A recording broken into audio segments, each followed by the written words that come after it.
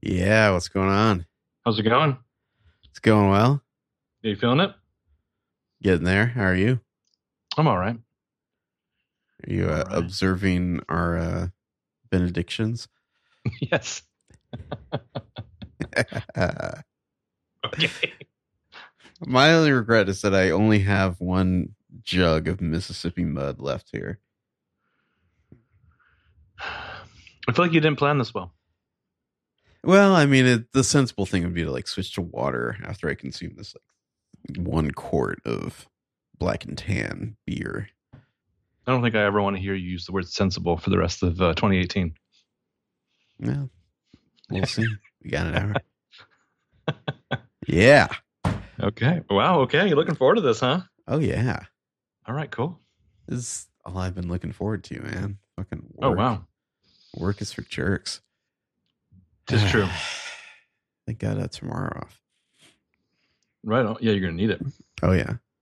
So you killed that bottle of champagne as directed? So I didn't do champagne. I've been Oh. doing, I did Alex Drakes. So I've done 2 Alex Drakes. Uh-huh. Let's keep Um, going. just diving into my third as we speak. Do you have like a fourth like on cue or Well, I have the bottle and the lemonade. okay, so you're just gonna make it right there. Okay. Yeah. That's Yeah. cool. That's cool. See, I would have figured you'd be champagne tonight. I know you like champagne, but I do, but I don't know. not feeling it. Whatever the last head cannon was, I did champagne because I don't think I had anything else. So, My problem with champagne is I feel like I'd just burping the whole podcast, you know. well, that's why I try to mix it with something, makes it go a little faster and Like a mimosa. yeah, Hmm. makes it a little easier. All right. Well, it's 11 o'clock. Shall we begin? Might as well.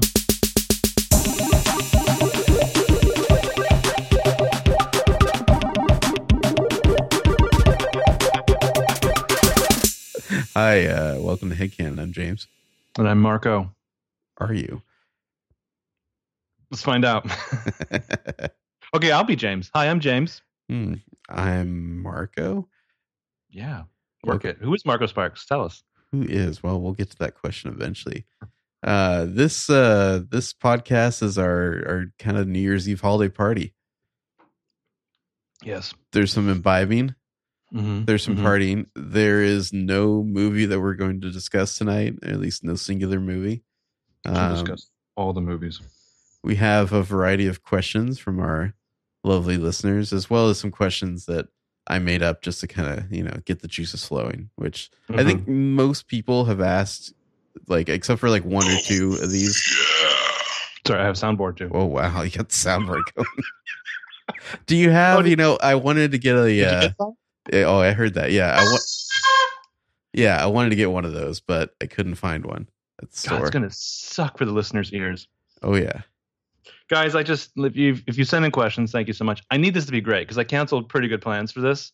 Oh, really? I don't regret it. I don't regret it, but wow. Let's start out with like I canceled some good plans to be here, so make it good. Yeah. No pressure. I had to get my shots in before 2018 is over on our listener base. Well, how should we start this off? You tell me. This is your party. You're the host. It is, as they say, your party. Well, I kind of came up with some general questions and topics for us to discuss, the likes of which were echoed in at least some of our tweets. So Wild and Out Adventure asked for our best of like top lists for movies and TV for 2018 and what we're looking forward to. We'll get to that all in time. Do you want to start with favorite movies? Are we going by your list? What do you mean my list? Well, people asked for like our top lists, and then you said only 3. I endeavored it to be only 3, but I assume you have more, and that's fine. I have some honorable mentions. Oh, go in your honorable mentions. What's your? I guess I just wanted to mention a couple, but by all means, what's yours? Should I just do them all at once here? Yeah, why not? All right. So I mean, in this, like, I want to stress this is like favorite 3. Like, these movies, like if I was making a best of list, it would probably be different. So, like Roma, for example. I finally like relented and watched that on Netflix, even though I wanted to see it in theater. That's a beautiful artistic movie. I would put it on a best of. I wouldn't necessarily put it on a favorite of. You know what I mean? Gotcha. Did you watch that by any chance? I've watched like the first 15 minutes, and I was like, I want to have the full time to sit down and watch it. It's like a work of staggering genius that I don't necessarily want to watch again. Gotcha. Yeah. So my favorite 3 movies, of course, leading off with the favorite. Oh wait, no, we're doing honorable mentions. So you're doing honorable mentions. Yeah. Well, forget I just said that. You just take a sip. I just hope you're keeping up. I'm doing my best. Also, I feel I should just apologize in advance. I've been listening to an audiobook of Pride and Prejudice all day, so if my vocabulary gets a bit hoity-toity, you can blame that on the audiobook. Oh, I hope it goes. Mm-hmm. I hope it's so flowery. It's a lot of I find this approbation very agreeable. Yeah. How salacious. Mm-hmm. Oh, the felicity. Yeah. All right. Honorable mentions. By no means can't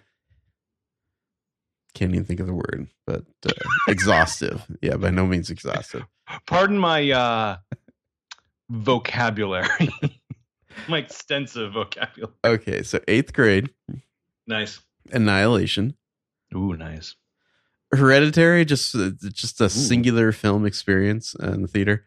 Because you like getting punched in the nuts and the soul at the same time. I just like being terrified. Yeah, Isle of Dogs. I feel like that movie came and went. I don't know. It was.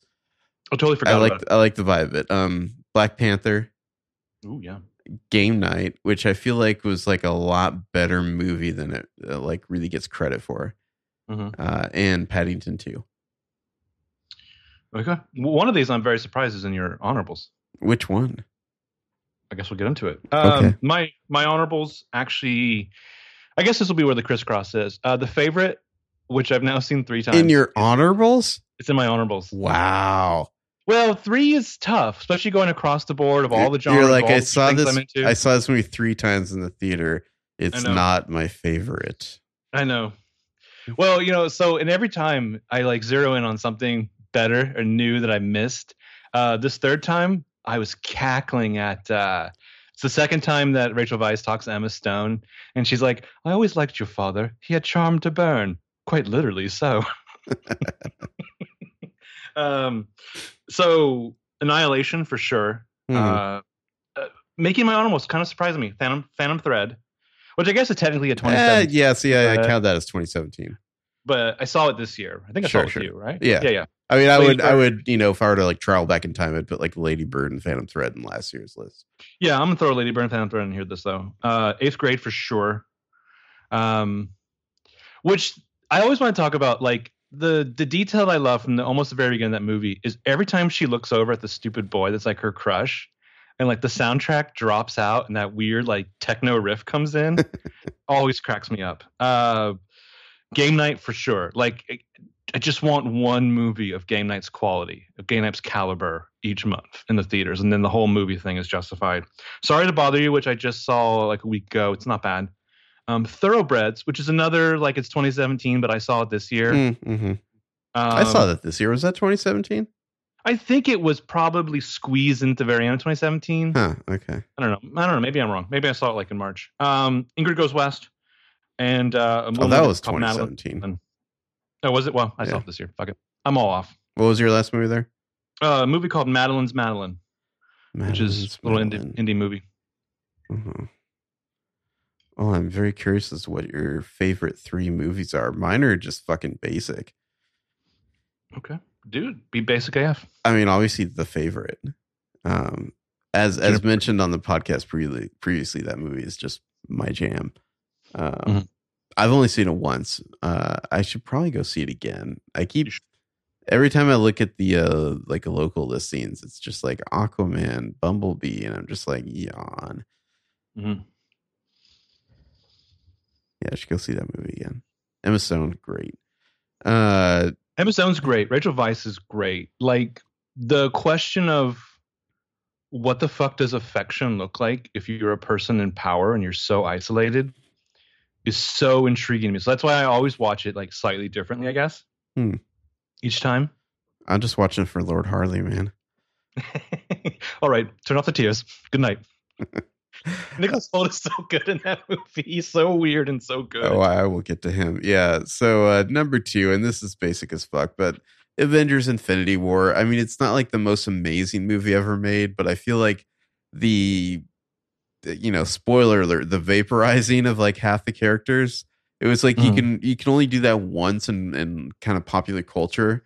It's just like this was the moment that they could do it, like the Luke, I am my father thing, or I'm your father. Like you do that, and then like anyone else does it, and it doesn't have the same impact. I like obviously they're gonna resurrect everyone, whatever. That doesn't really matter, but like it was neat to be in the theater for that.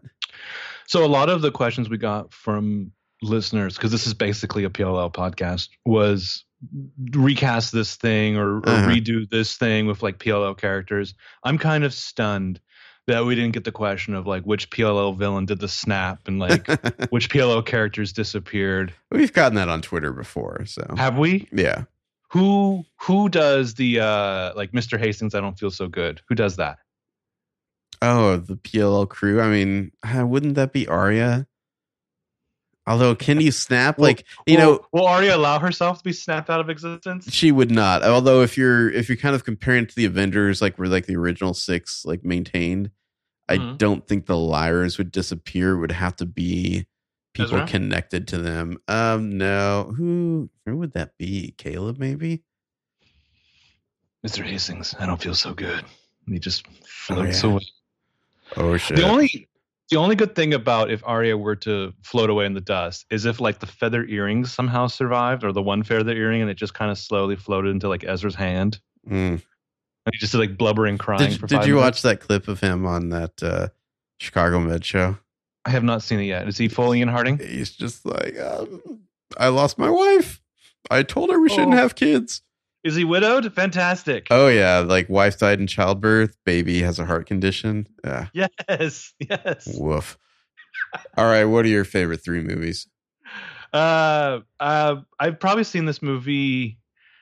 It's one of the movies I've seen the most in this year. So Paddington 2. The ending of that is it's like the Voight Camp test. It's how you tell if you're alive. Though this last time I rewatched it for Friend last week, the line that cracked me up that I had forgotten about was, "I'm dumped. I think you'll find that you're dumped, Tony," which cracked me up. Mission Impossible Fallout was my number 2. It's just a really solid fucking movie, and it's how you make it more than just another entry like in an action movie franchise. You just remind me that I never said my 3rd movie, which is Mission Impossible Fallout. There you go. Yeah. It's just, I mean, it's just a really fucking good action movie. I don't know how else to describe it. It's fun to watch. You made me remember that I didn't include Black Panther in my honorable mentions, which I want to. Not that I have anything against Infinity War. I rewatched that the other day, and that movie just fucking moves. It moves so much better for me, like on the second viewing than it did in the theater. But obviously, Black Panther is important in a very different way. And my number 1, I don't think it's a shock to anyone who knows me. Can you guess what my number 1 is? It's going to be that fucking movie you tweet about all the time. It's going to be that fucking movie I tweet about all the time. What's it called? Let me see if I can remember. Oh, this is such. It's like it starts with an S, right? What an affectation! Oh, geez, I can't remember. Solipsism. Your silly little movie. No, I literally like I know what movie you're talking about, but I can't recall the exact name right now. Oh boy, Suspiria. There you go. Yeah, I was just about to say that. It's an incredible movie. About like vampires or something. Wow, really? You think it's about vampires? I don't know. I have no idea. There's like dancing or something. I never watched the trailer. You think it's about dancing vampires? I had no idea. Well, I mean, just let's ponder that out. What, having not seen the trailer, having only, I guess, seen me talk about it, forgetting the title, what do you think is the plot of the dancing vampire movie? I have no fucking clue. Can you guess who's in the movie? No, I can't. Okay, well, it's a movie about dancing vampires. There you go. Oh, this is already great. So why Mission Impossible Fallout for you? I just thought it was a really, really solid action movie. Stunt work isn't always something that impresses me. I think it was not only like the stunts that were done, but the way they were shot, I think was just kind of exhilarating. Just the fact that they're actually on location in so many shots, like there's so many cool shots of Paris, like even where he's just like, it's like, what's her face? Rebecca Ferguson is like following him through these like arcades in Paris.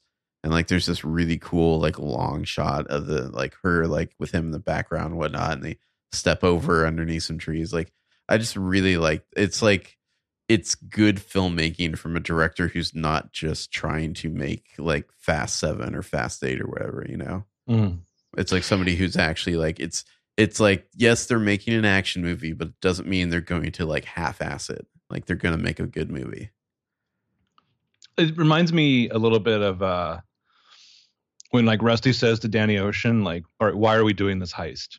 Never mind that we can, like, why are we doing this heist? And like the Halo jump, it really tells an important aspect of that story. And those two characters in particular, to have a single one take of them both jumping out of an airplane and like plummeting, you know, down to Paris. It's not just like thrilling and like a fucking spectacle, but like it really is important to the story. Yeah, it's not just like, oh my God, they did it in one shot, but it's like, not only do they do it in one shot, but it's like a really compelling shot, you know? Yeah, yeah.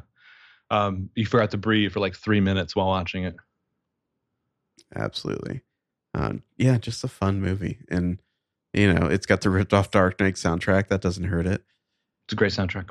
All right, shall we talk about TV shows? Yeah. When do you want to get into people's questions?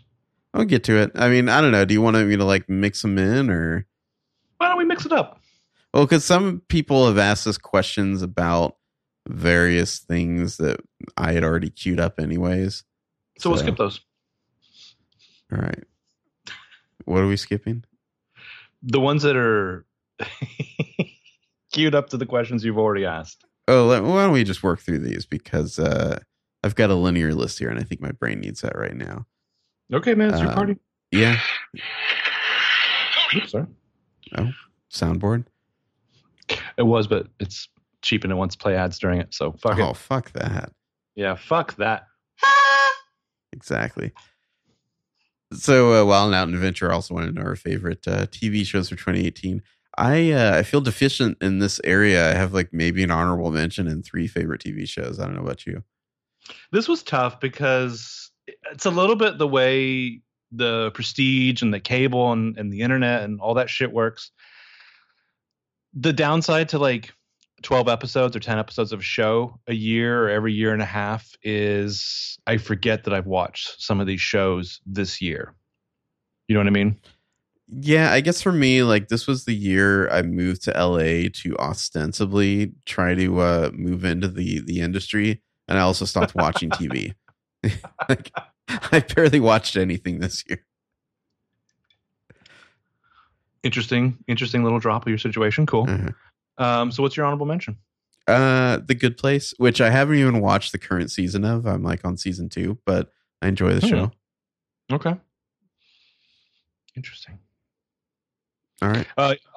My honorable mentions would be The Good Place as well. The new season is really intriguing.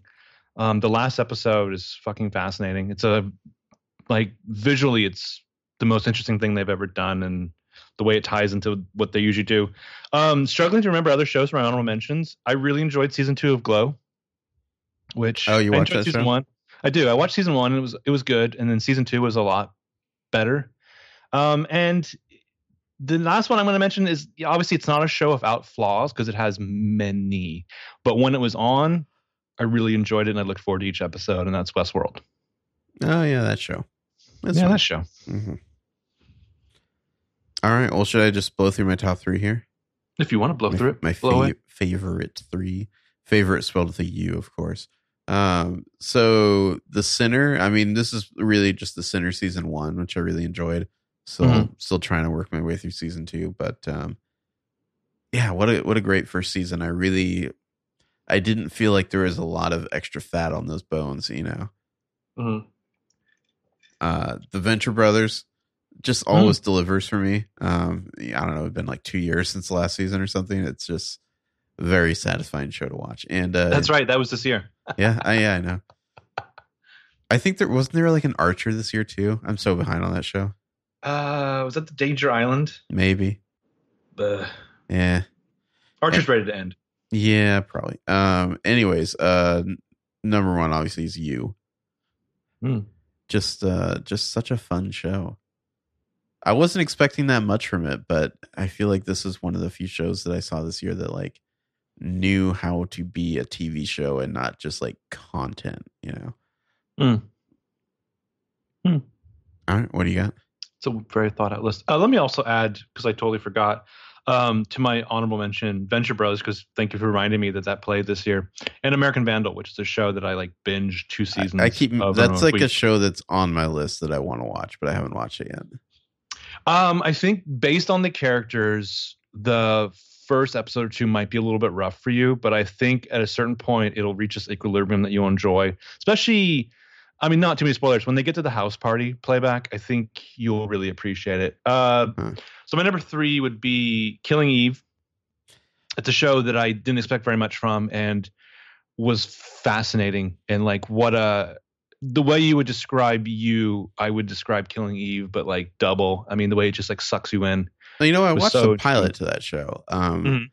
I was absolutely fascinated by the assassin, and I can't put my finger on what this is from, like what has given me this opinion. Maybe it's just Sideways, but like for some reason, I've never really liked Sandra Oh. And so like that half of the show, I'm just like tolerating. Like eventually I'll watch the rest of it, but like, you know, apologies to Sandra Oh. I just like, there's something about her character I just like am not into.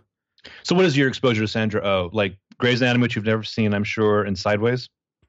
It's got to be Sideways. Like there's just something like just seeing her on screen. I was just like, oh, her. Oh yeah, she had sex with Thomas Hayden Church. I remember her. Yeah. She's fine in that first episode, but she becomes kind of the audience proxy. Like we're just kind of absorbed into how fascinating Villanelle is through her, which is why the last episode is still like on a lot of people's minds. So what was on number 3? Number 2 is of course The Sinner. I think season 2 is a lot better than season 1, and I enjoyed season 1 just fine. Yeah, just a fucking kid, man. I'm just like, it's under the chair. I don't care. That's cool. I mean, can I share 2 words with you? Sure. Carrie Coon. Oh, I'm aware she's in the show, but it's the cult thing. I'm not into cults. I feel like you're sidestepping the big fuck rock. And last but not least is You. You is an intriguing. I mean, were you shocked? Like You is such an interesting show in that there's not a whole lot going on there, but it's so fascinating. It's so absorbing. I would have never thought that I would be like rooting for the Penn Badgley character, especially, but I think that's kind of the brilliance of the show is that Bex is horrible. And it's like I root for them to be together, possibly because that's what Joe desires. I don't know. But like, again, I fucking cheered that episode when they got back together after poor Karen Minty departed the scene. I mean, it really called to mind reading Lolita, whereas like I'm uncomfortable identifying with the narrator, the perspective, but I do,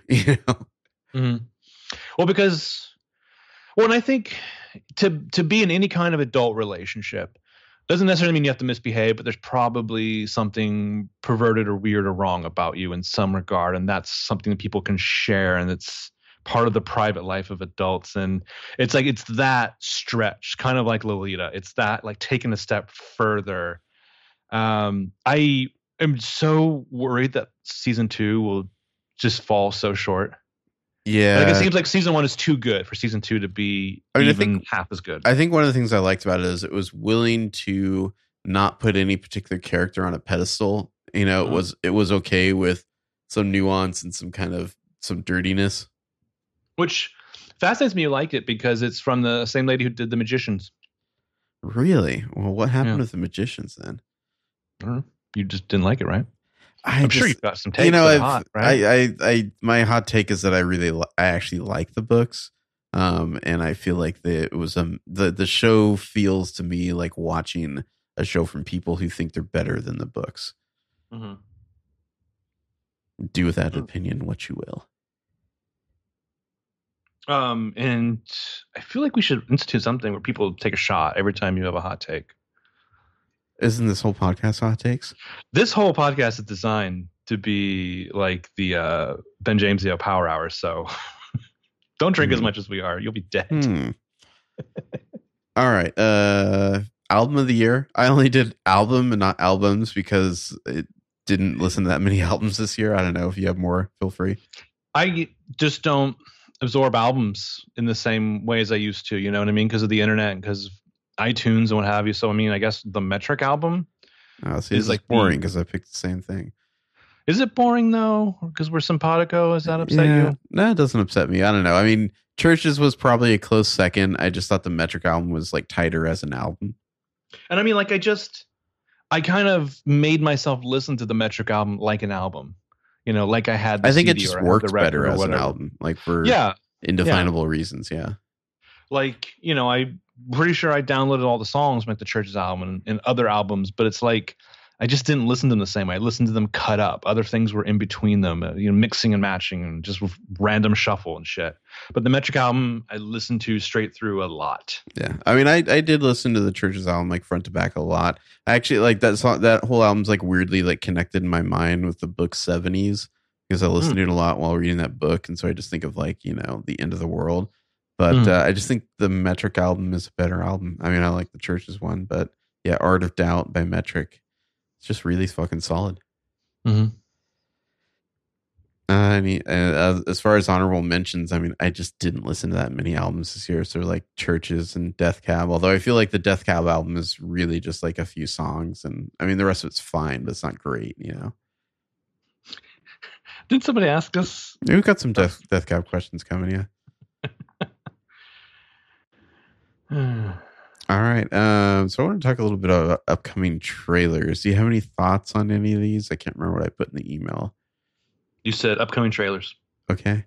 Well, do you have any thoughts on any upcoming trailers? I mean, the big trailer on my mind of like trailers with capital T is Us. Okay. Yeah, that wasn't even on my list, but yeah. I find it very intriguing. I mean, a home invasion thriller, like people attacking a family, is very interesting. Well, not interesting. I take that back. It's very interesting when like the people invading are the family, like some kind of weird, darked up, fucked up version.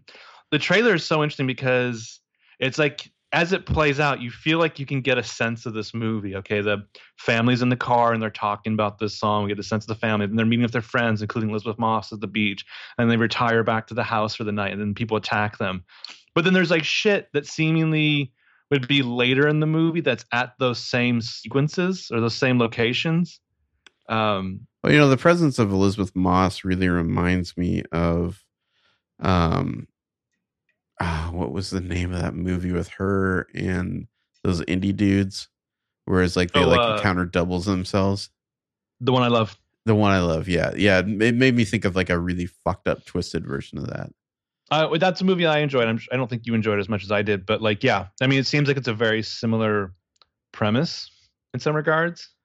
In a very different way. Yeah. The Duplass bros and like Ted Danson's in there. Yeah. The One I Love from, I don't know, like 4 years ago. Go check it out. That's a good movie. Yeah. Don't read too much about what it's about. Just go watch it. Yeah. Yeah. I mean, I guess the theme of my thoughts on upcoming trailers is that like in movies I've seen recently, I feel like I keep seeing a lot of the same trailers. And it's like, holy shit, 2019 is going to be like a fucking bleak year for movies in the first half of the year. The trailer that's been playing every single time I've gone to see The Favorite was a movie called The Aftermath. Have you seen this trailer? No, I don't think so. It looks dumb to me. It's set like right after World War II. So, you know, like we've invaded Germany. We're taking over everything. It's basically this like smoldering love affair between Alexander Skarsgård and Keira Knightley. She's married to Jason Clarke, who's like somebody in the U.S. military, and she's being reunited. She's being brought to Germany to be reunited with her husband. They're basically taking over Skarsgård's like German mansion. He's being kicked out, but like Jason Clarke in his infinite kindness allows like Skarsgård stay. He's like a scientist or something. Allows him to stay with his young children and basically be like their butler. This doesn't even sound like a real movie. And like you find out, of course, that like, his wife was killed in the fire bombings, and he's got some anger about that, as you would. But of course, like eventually, like there's this flirtation that builds to him and Keira Knightley. They even do that thing that we don't see as much in movies, where like they're passing each other on the stairs, like acting like they don't see each other, but like their fingers touched briefly. Mm. But it's just like you have two people who are so infinitely fuckable, and then you have Jason Clarke. So get it, Keira Knightley. All right. Well, the trailers I keep seeing on like seemingly every movie I go to see. Breakthrough. Have you seen that trailer? No, what's that? It's like this fucking Christian movie where like this like kid falls through the ice on like a lake. Okay. Nice. And like he's in a coma, and it's a lot of like doctors are saying he's going to be dead, but this lady's going to pray a lot and he's going to live. It's like the worst trailer I've ever seen. A Dog's Way Home. All right, that's enough of that. The Dog's Way Home, like, isn't the whole movie in that trailer? I feel so insulted by that trailer. It's like it's an insult to your intelligence. Like the whole fucking movie's in that trailer. Artemis Fowl, which I don't know, I've never read the book. The trailer's pretty blah. And then like a bunch of fucking animated movies, like Lego Movie 2, that fucking Ugly Dolls trailer, which has got to be the worst thing I've ever seen. Have you seen that trailer? I saw something I was trying to talk to you about the other day. Like it's like whatever, like the latest animated singing thing of a bunch of like musicians who do voices. Is it where they go and like they go like to where the pretty people live at the end of the trailer? It's fucking like, I don't know. It's like Kelly Clarkson, or I don't know who the singer is, but like it's like in the middle of the song, they keep going to like, I guess it's like the hook. It's like, can it get any better than this? And it's like, yes, it fucking can. Is that the one where they go to the pretty people place and like one of the people like freaks out and screams and the guy's like, that looks like the worst movie. Greeting. Looks like the worst movie ever. Yeah. Wonder Park, that looks terrible. The Secret Life of Pets 2, that looks fucking god awful. One of the movies I went to see showed like 3 trailers to that movie in a row for some reason. They were like different trailers, like focusing on like a different pet, but like literally for like 8 minutes in the theater, they were just like watching trailers for this shitty animated movie.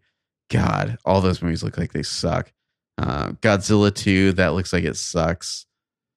Fighting with My Family. Have you seen that trailer? It's like about like some kids who have like their dream is to be like in the WWE. Ooh. That Brightburn movie, which seems like that could have been like a 6-minute short film. Yeah. It's like you watch the trailer and you're like, yeah, I got it. Yeah, I don't need to see the movie. I get what you're going there for, I mean, some of these movies, they're harmless bullshit that I'll never see. Like The Kid Who Would Be King. I'm never going to see that. That just, yeah. Although Andy Serkis's kid looks just like him. Oh, is this kid in that movie? Yeah, he's the star. Oh, really? Oh.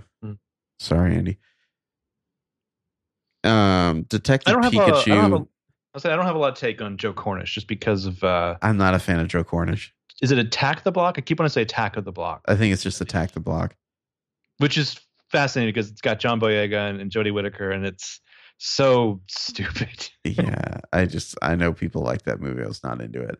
Hello. Detective Pikachu, I'm done with Ryan Reynolds. Get him out of here.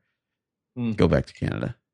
I find it so disingenuous though that he would do this movie just so that like he can complain about it in a Deadpool 3. Yeah. All right. Well, what are we looking forward to in 2019? We got asked this question by I'm with Gert, among other people. What are you looking forward to next year? Being more normal, less weird, and Captain Marvel. That's it? Sure. What do you got? Well, I have a really long list, so mine. Do it. Yeah. Star Wars Episode 9, obviously. Obviously. Yeah. Just, the Marvel films in general. I'm sure will all be good. There's a book coming out called Fall or Dodge in Hell by Neil Stevenson, which I'm looking forward to. I believe the sequel to that first Book of Dust book is coming out next year. Oh, good. Game of Thrones, season 8. Is it season 8 or are they calling it like season 7 part 2? I'm not sure. I think it's season 8. Yeah. What do you got? The His Dark Materials TV show. Oh, yeah. Good one. Which I think is coming out as far as Would you say it was like McAvoy as Lord Asriel? It's McAvoy and Ruth Wilson? Wilson, yeah, as Azrael and Coulter, and Lin-Manuel Miranda as what's his face? I can't think of his name right now. The guy Sam Elliott played. Lee Scoresby. Lee Scoresby, yeah. Like, first of all, Lin-Manuel Miranda is almost too busy. Wow, what a weird. Like Ruth Wilson, that sounds great, and the little girl from Logan, that sounds great. I mean, I guess McAvoy's like your poor man's Daniel Craig-ish. Eh, He doesn't have the hair, but you know. like, well, I mean, okay, that movie, like Craig and Colt Kidman were like better casting than they were allowed to be in the movie. Yeah, I mean, that movie is such a disappointment because it was really well cast and just like terrible. Yeah. Uh, I'm sorry, what else was on your list? The Last of Us 2 video game. Looking forward to that. That's the one where the two girls are dancing at the like barn dance? The trailer? Yeah, there's been a couple different trailers for it. One of them is just like Ellie like playing guitar and like covered in blood. I like that one. But yeah, there's another one where she's dancing and you see a little gameplay. There's a TV show called Lovecraft Country. Oh, of Jordan Peele. Jordan Peele's production company. That sounds interesting. That's HBO. Also, I believe HBO is the His Dark Materials. I think it's like an HBO co-production with BBC, if I'm not mistaken. It is, yeah. The Perfectionist, obviously. Looking forward to that. Also on HBO, Watchmen. I'm curious to see Lindelof. what Lindelof has done with it. But it's like a sequel. It's ish. I don't think it's necessarily a sequel, but just like taking it's like taking the concept and doing new things with it, I guess. Huh. There's a Liam Neeson movie called Cold Pursuit where he's like a vengeful snowmobile driver. That looks awesome. What's his character's name? It's like John Ice or something like that. John Ice? It's like that seems kind of a little on the nose. I mean, I can Google it. Let's see Cold Pursuit here. Let's do some Googling. Nels Coxman. I'm sorry. Oh, Nels Coxman. Ooh, Laura Dern's in that. Also, that's Tom Bateman and Emmy Rossum. Wow. Yeah. Us, which is this the one where he also like worked with it's like I know that horse. I worked with that horse before. Yeah, I don't know. The movie Us, which I think you mentioned, that I don't know, that trailer, like it makes me uncomfortable. Like I know I'm gonna see it, but I'm like half looking forward to it and like half not looking forward to it, you know, because it's just like, well, that looks fucking stressful. Mm-hmm. I don't know if this is actually coming out or not, but theoretically in March there's a movie called Chaos Walking that's supposed to come out. It's like a YA movie with Daisy Ridley and Tom Holland. Knife of Never Letting Go. Yeah. I would not be surprised if that somehow ends up on like a Netflix straight to video, but we'll see. Just like, I guess in comparison to all these other shitty trailers, I kind of want to see that Alita movie now. Like I'm kind of hyped for it. Just like it doesn't look great, but it looks passable. I'm a big Rosa Salazar fan. I know you are. I wish her big break was not some kind of Robert Rodriguez, you know, where she's like 95% CGI. Robert Rodriguez is at least, he's like a competent director, right? Yeah. Well, I mean, I guess. And I don't know, Cameron's producing. I don't know. We'll see. I feel like it could at least be decent. Knives Out by Rian Johnson. Super excited for that. That comes out in November. It's got like an amazing cast. You can go look it up. It's it's like a murder mystery locked room situation, which I'm a big fan of. And of course, our very own Trouble. I'm looking forward to that in this next year, which we'll discuss later. So yeah, that is what I'm looking forward to in 2019. You know, I realized looking at this list, there's a lot of HBO on there. I guess I still kind of trust them as a brand in a way I don't trust Netflix. Like, even though I wasn't hugely into Sharp Objects, I feel like it at least had like a certain baseline level of quality. It was definitely, yeah, like it's a much more interesting. I mean, not that HBO like visually can't produce, or Netflix can't visually produce like prestige products, like, but HBO, I don't know. It was a more interesting piece of art. So this is a question from James. You're given total creative control of a major franchise, such as like Star Wars, Harry Potter, the DC movies, Marvel, Jurassic Park, James Bond, Lord of the Rings, the Dark Universe, Alien, Star Trek, Terminator, Indiana Jones, etc. What franchise, you just have total creative control, what franchise do you pick, and give me kind of like your basic 5-movie plan? Can we knock some of these off real quick? Like, we're just going to cross them off the list, unless like you chose these. I picked one. I mean, did you pick several or? Well, let's pick the ones that let's kick off the ones that are stupid. How about that? Like, sure. Dark Universe. I don't give a shit. Yeah, I mean, that do I. That makes much more sense to me as like a syndicated TV show in the 90s. Like one of those like Sam Raimi shows. At the same time, it seems like it shouldn't be that hard to do the whole Dark Universe thing. They just massively failed at it. Yeah. Terminator, the thing with Terminator is, you said 5-movie plan. I don't see Terminator as a 5-movie series. I could see like 3 really solid movies. I just kind of feel like we already got the 2 movies we needed, you know? Yeah. Well, I mean, like, it's whatever you do next would be some variation of those 3. Yeah. But still, it fascinates me that they fuck those up. Like, I don't know how people are having a hard time like adapting Highlander. I don't think Highlander's like high art or anything, but that seems like that'd be fucking easy to do. Lord of the Rings, I would do the books and the story.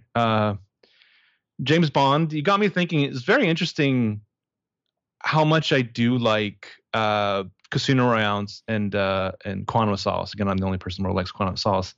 I feel like there's been a re-examination of Quantum of Solace after Spectre and Skyfall, where it's like, that movie had its merits.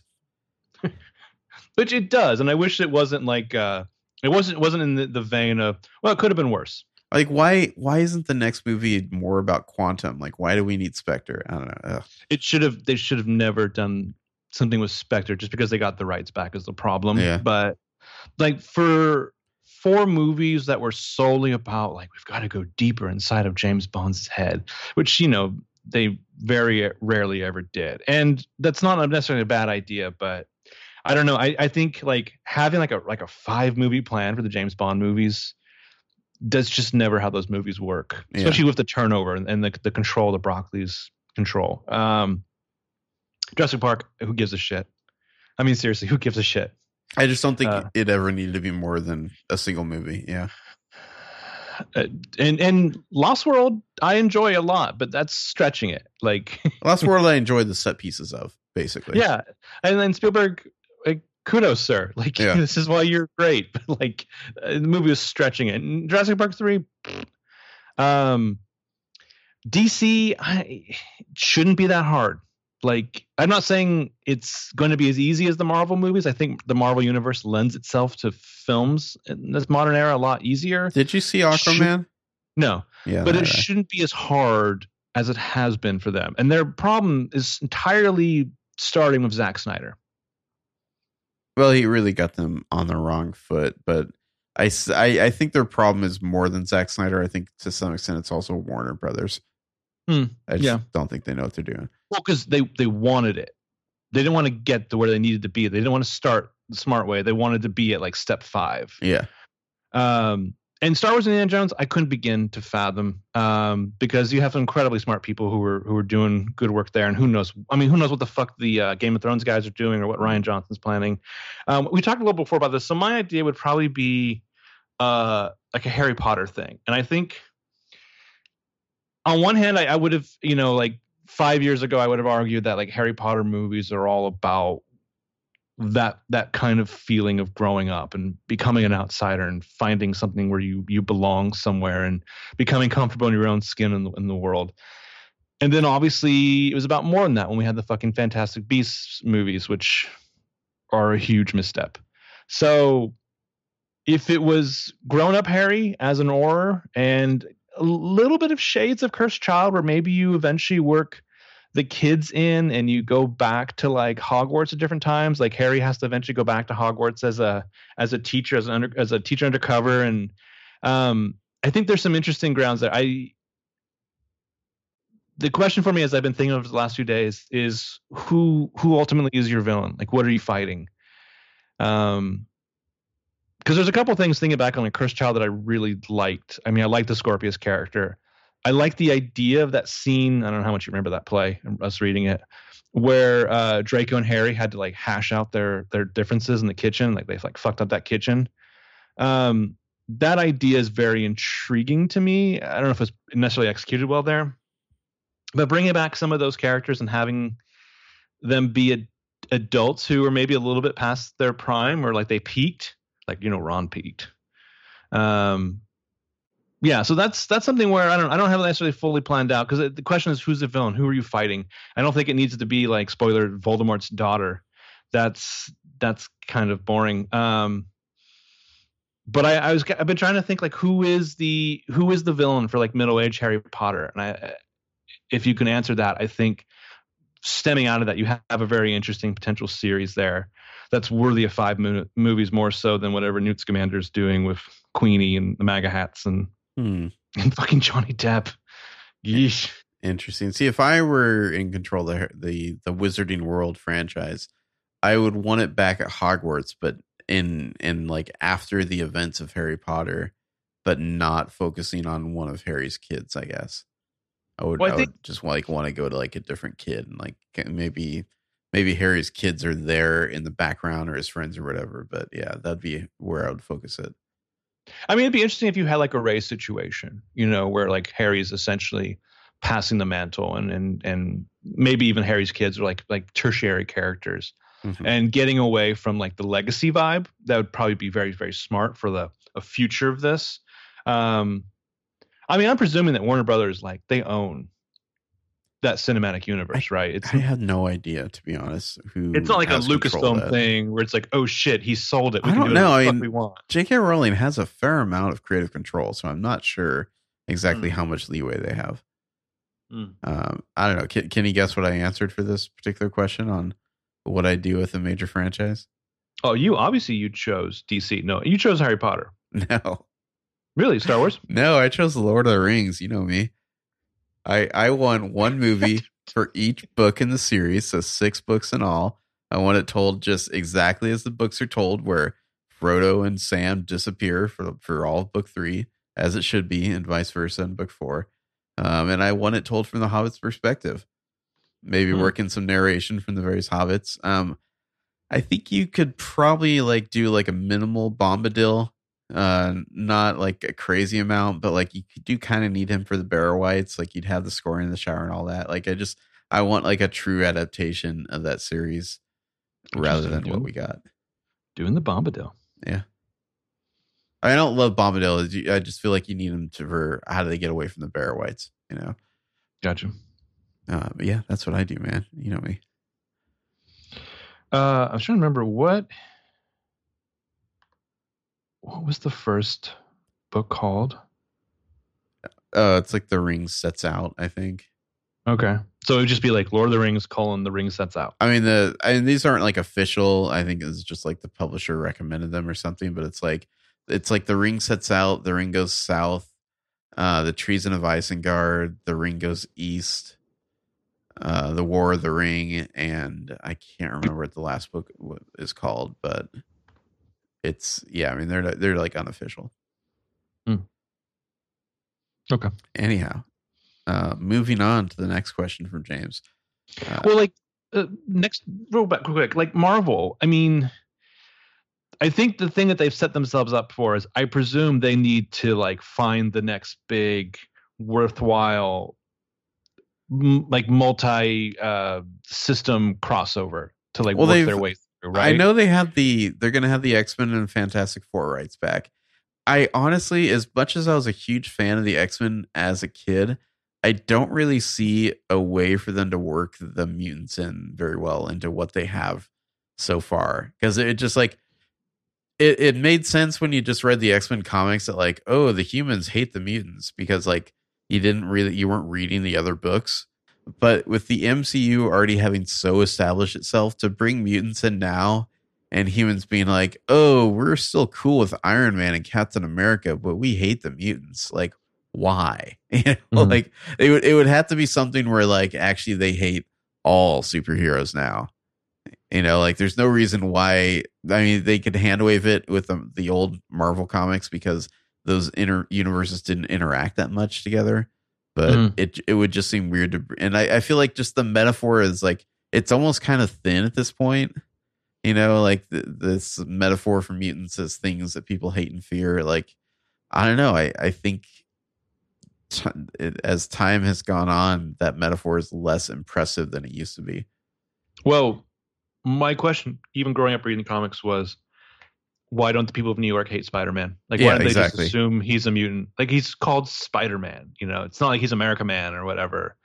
Like, it just sounds like he's like fucking, like he shoots webs. They don't know that that's mechanical. It just seems like the only way it would really work is if you had all superheroes suddenly come under suspicion, like maybe after the aftermath of Thanos or something.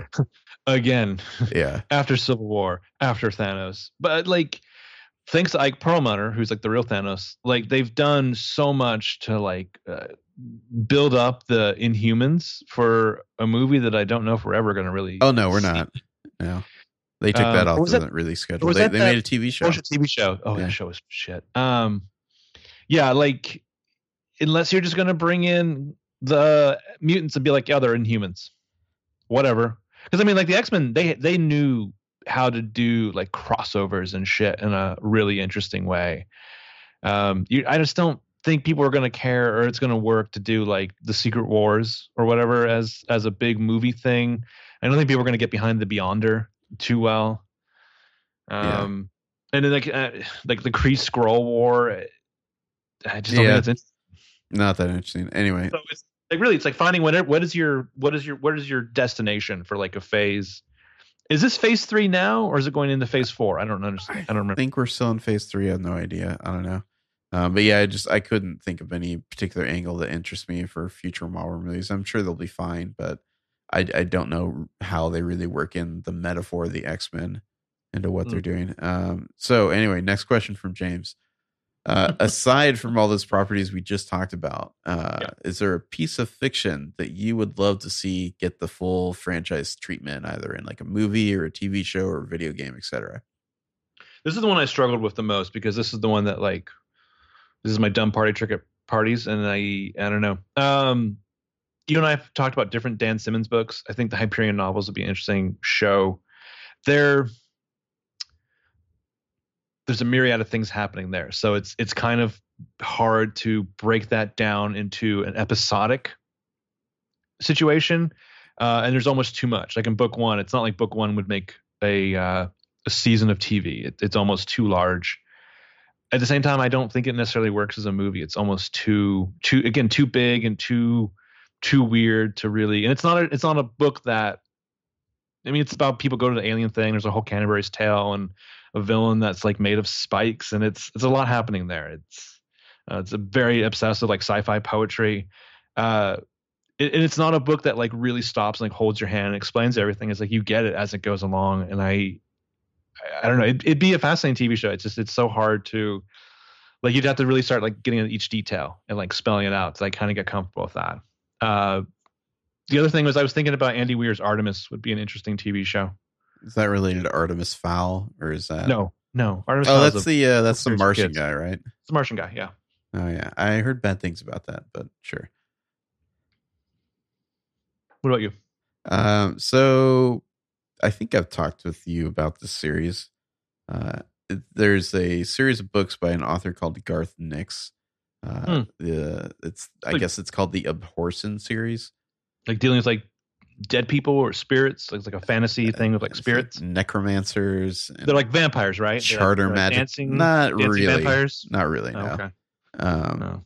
No dancing vampires.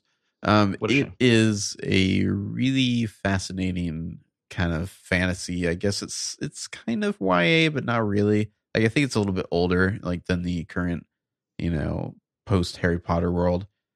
It's just a really cool series of books. I think it would make a totally awesome video game, like with the way the magic system works in it. But really, I think it's 3 books. I think you could do 4 movies out of it. You'd split the middle book into two, because the middle book kind of has two protagonists, and I think you'd probably start with the Lyriel character and then bring the Samuth character in book three.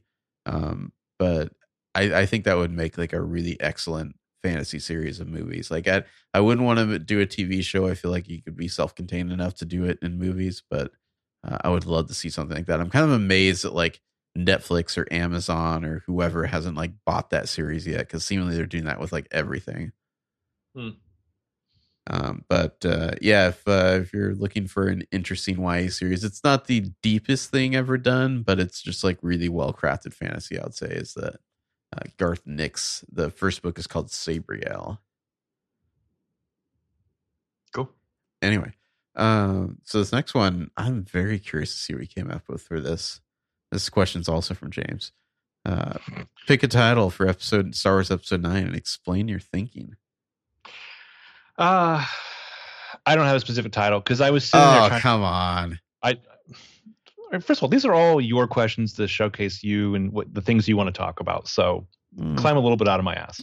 The problem with coming up with Star Wars titles is they're so simplistically and so weird that, I mean, like you said the other day off air, the only one you could ever really guess was Revenge of the Sith. Yeah. Like you would have never guessed Last Jedi. You'd never guessed The Force Awakens. So I've been like racking my brain trying to think of just some generic title that would work for this last movie. And to me, that's what gets at so how interesting Last Jedi ended, where it's not like anyone's been kidnapped and we know we have to go to this base and save them, or you know what I mean? Like we don't have to go rescue Han or what have you. Like what this next movie could be anything. And so I don't know, like what's the bullshit to put around, like Son of Darkness or whatever? Oh, that's a stupid fake leak. Son of Darkness. Yeah, that's not going to happen. Yeah, that's dumb. But like, whatever the title is, like completely divorced of Star Wars, it's going to sound so stupid. And that's kind of the charm of these old serial titles. Like again, like The Phantom Menace is a great title. Conversely, it's also a stupid title. Attack of the Clones is such a generic title that works so perfectly for that silly movie. So I'm sorry, that's why I'm just not capable of coming up with a title like with no plot details whatsoever. All right. Well, for the record, I did not have a hug. I mean, there you go. Yeah, I did not have any titles in mind when I proposed this question. I thought it'd be an interesting creative exercise. I think you're looking at words like destiny or fate or balance or final or end, you know? Like if this is theoretically the last of the main saga, those are the words that come to mind. It seems like you shouldn't use the words force, last, or Jedi, right? Because we've already used those in this trilogy. So some ideas, and mind you, these are all bad. Well, one of them is passable. So an idea I had for episode 8, which obviously they didn't have the Knights of Ren in episode 8, so this wouldn't work. But I always like the title "Enter the Knights of Ren." That wouldn't be a good title, I don't think, for like the theoretical last movie in a saga. Ray from Nowhere and the Prince of Darkness. That's a little too, I don't know, wordy for a Star Wars title. Right? Champions of Fate. That's a little too generic, I feel like. Oof. Yeah. So here's one I feel like I'd put this at least like 10% likeliness, just because I feel like Star Wars fans wouldn't complain about this one. Duel of the Fates. You can't really go wrong with that, right? Everyone would be like, oh, yeah, that works okay. You know, it feels like it could be for the end of the saga. Interesting. The one I came up with, which I don't really like, but I just couldn't think of anything else, would be Knight of Destiny, like Knight with a K. Because I feel like it's ambiguous. And it implies a finality. Okay. Yeah. I don't know. It completes the sentence, you know, then you'd have The Force Awakens, The Last Jedi Knight of Destiny. That's the full title there. I'm very curious to see the title they do come up with. I mean, a lot of the stuff out there, it's like Balance of the Force or, you know, stuff like that, which is like very generic, which I don't know, who knows? I mean, The Force Awakens was a kind of bizarre title to come out with, so who knows what JJ will come up with next.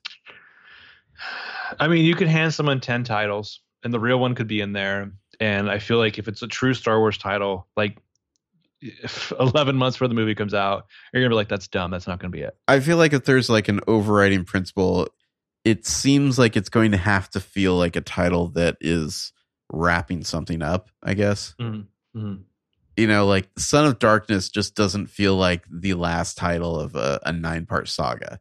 You know what I mean? Like it, and it doesn't make sense, first of all, because so we're saying that like the darkness is Leia and Han, like that doesn't make any sense, you know. But like that just doesn't feel like the last title of something, you know, the way Return of the Jedi does, or Return of the King, or something like that, you know.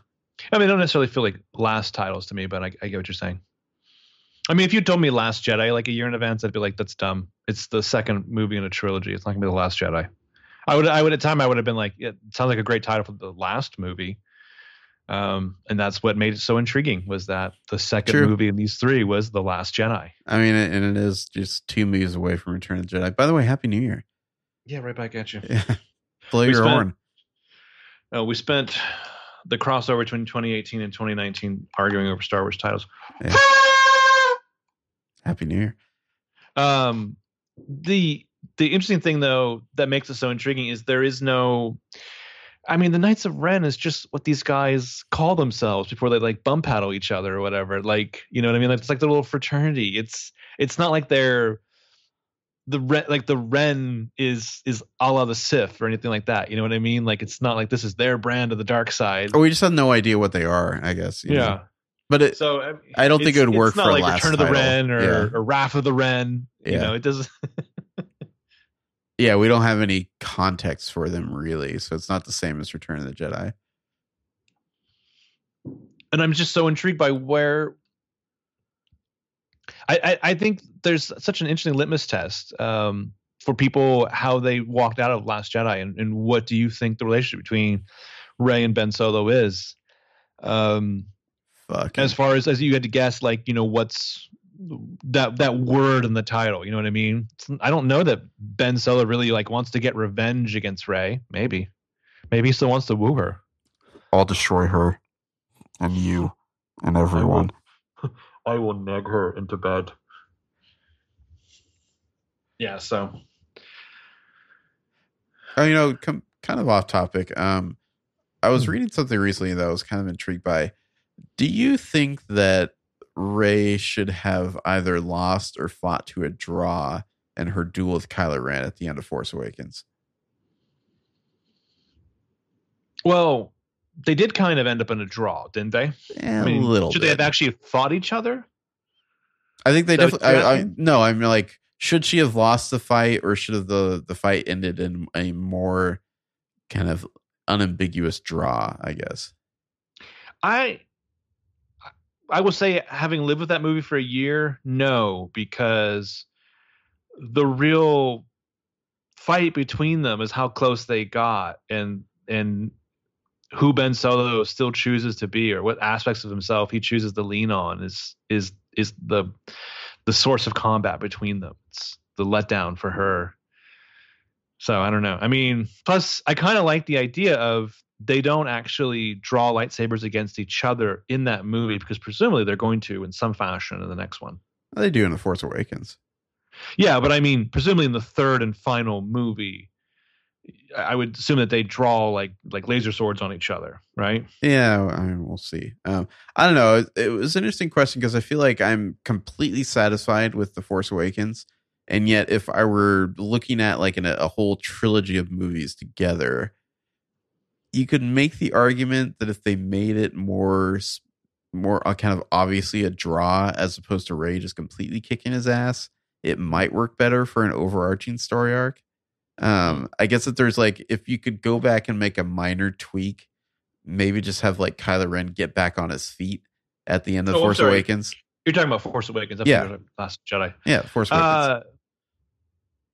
I guess the way I read that is he could very well have gotten back on his feet, but he was just so stunned. Like, he just was like, for the first time, he really saw her.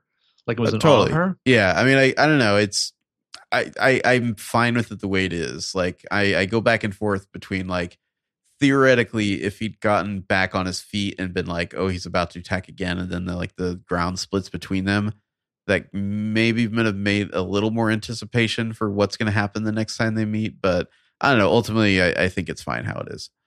But yeah. I don't know. I saw that mentioned on like a Reddit thread, and I don't think she should have lost. Like, it's like, oh, Rey has to lose because, you know, Kylo's better or whatever. But like, it is interesting to think if you're planning like a trilogy versus a single movie, like what would be your preferred outcome, you know? The internet has so conditioned me away from wanting to think about how she should have lost or how good he should be or how good she should be. Well, I don't think it really has anything to do with like, oh, she's not trained enough or any of that bullshit, but just like the dramatic tension of their next meeting, I guess, you know? Mm-hmm. I mean, I'm so glad that Rian Johnson worked in the line. There's this thing inside of me and it's awake now. It's always been a part of me. Like, to me, that's just like, that's the perfect hand wave to any of that. But you, a Knight of Ren, how could you lose to her? You know? Unmanned. Yeah. Anyway, that's the beauty of Star Wars, is that's presumably like that shit that's inside of you that makes you special. And that you, I mean, and Rey comes into her own in such a more interesting way than Luke Skywalker did. Yeah. Well, I mean, Luke gets a win at the end of A New Hope, but not necessarily against Vader. Vader just kind of gets like sidetracked. You know what I mean? It's not a great end for Vader. Yeah. The TIE Fighter just spins away. No. So like you're still waiting, like you're kind of still anticipating the conflict there. I don't know. It was an interesting thing to think about, I guess. Anyway, let's move on to the. That's the thing. Like, Vader's powered up extremely between New Hope and Empire Strikes Back. For sure, yeah. Last question from James here. Pick an artist for the Super Bowl halftime show. I can tell you who the most obvious choice would be that I think of. Who do you think? Ariana Grande. Really? I guess that makes sense. I think she's had, you know, there's no question about it, she's had a hell of a fucking year. Like, her publicists have, yeah. So it just, to me, it makes sense. I just don't want to see something where it's like her and like Kid Rock and like some other mediocre artist like sharing a stage. You know what I mean? Like, I should preface this by saying no one should be the halftime show of the Super Bowl, because the NFL owners are a bunch of racist oligarchs. But like, in a theoretical better world where they weren't such pieces of shit, like who would you want to blow out that arena? I guess I picked 3 categories here, like genre categories, you know. Okay. So if you wanted to just go like hip hop show, and I realize this is like a little outdated, but I feel like this is kind of in tune with what the Super Bowl does. Please tell me that all of these, the choreography for all of these includes a point where there's a break in the song, a flag is risen, and they all kneel. Yeah. So the hip hop category would be like Dr. Dre, Snoop Dogg, and Eminem. And I realize they haven't probably performed together in years, but like that's what the Super Bowl is, kind of, is like you go get that old act, you know? Pop star, I think you go a little newer. I mean, the crown jewel, who I don't think will ever do it, but I'm sure the NFL wants, is Taylor Swift. And then if you're just going for like pure arena rock, I guess it's the Killers. Like, is there a bigger like rock band? I don't even know if the Killers are like still a band right now, but like I can't think of anyone else who's like really designed to play arenas besides them.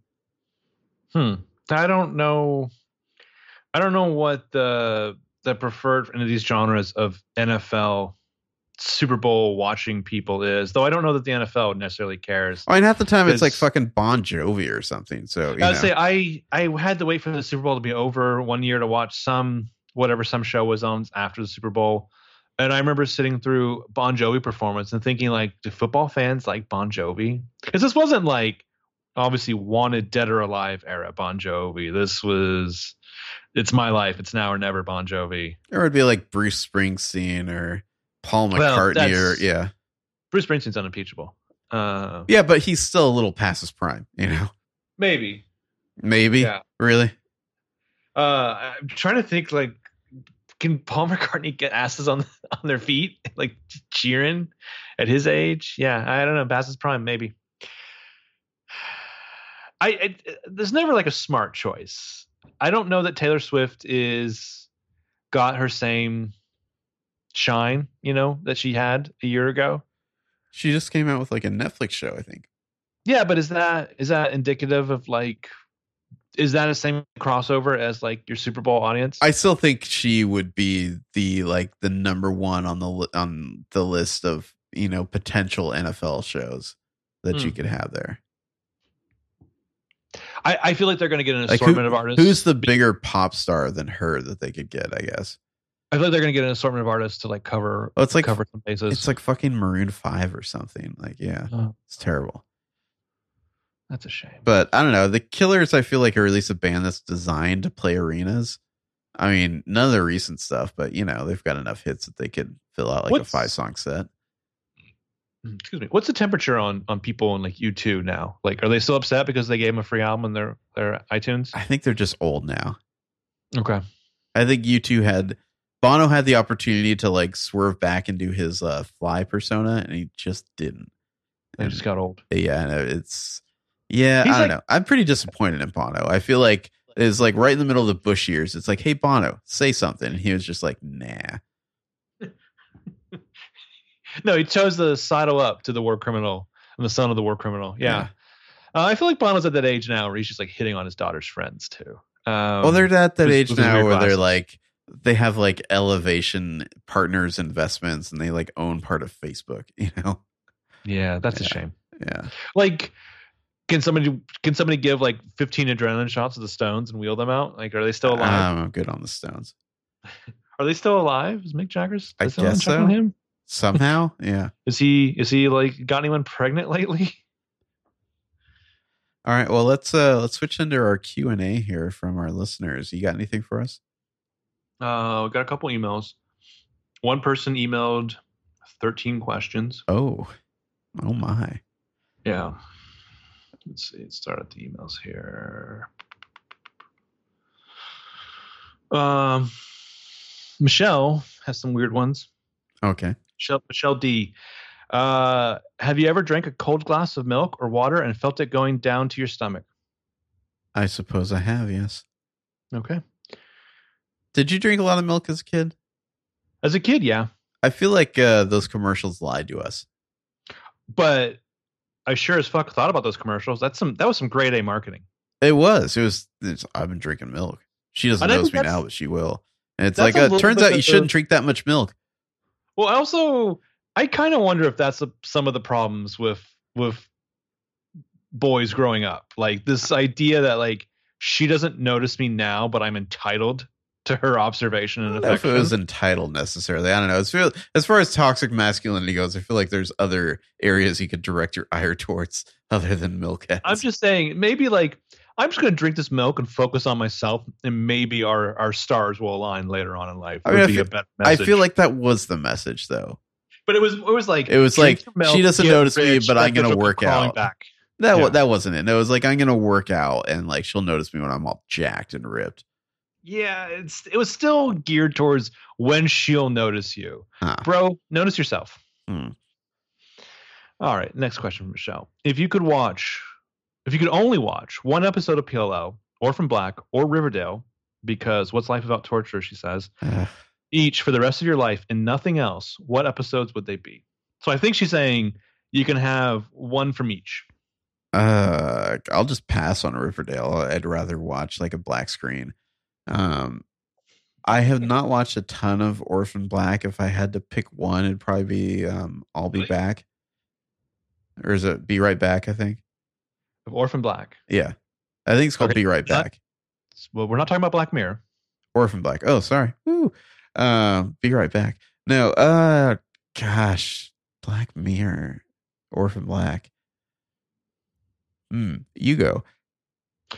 So it's hard for me because there's a string of like season 4, the first few episodes where you're flashing back to not Sarah, but the original, the one that she watches die, the pilot.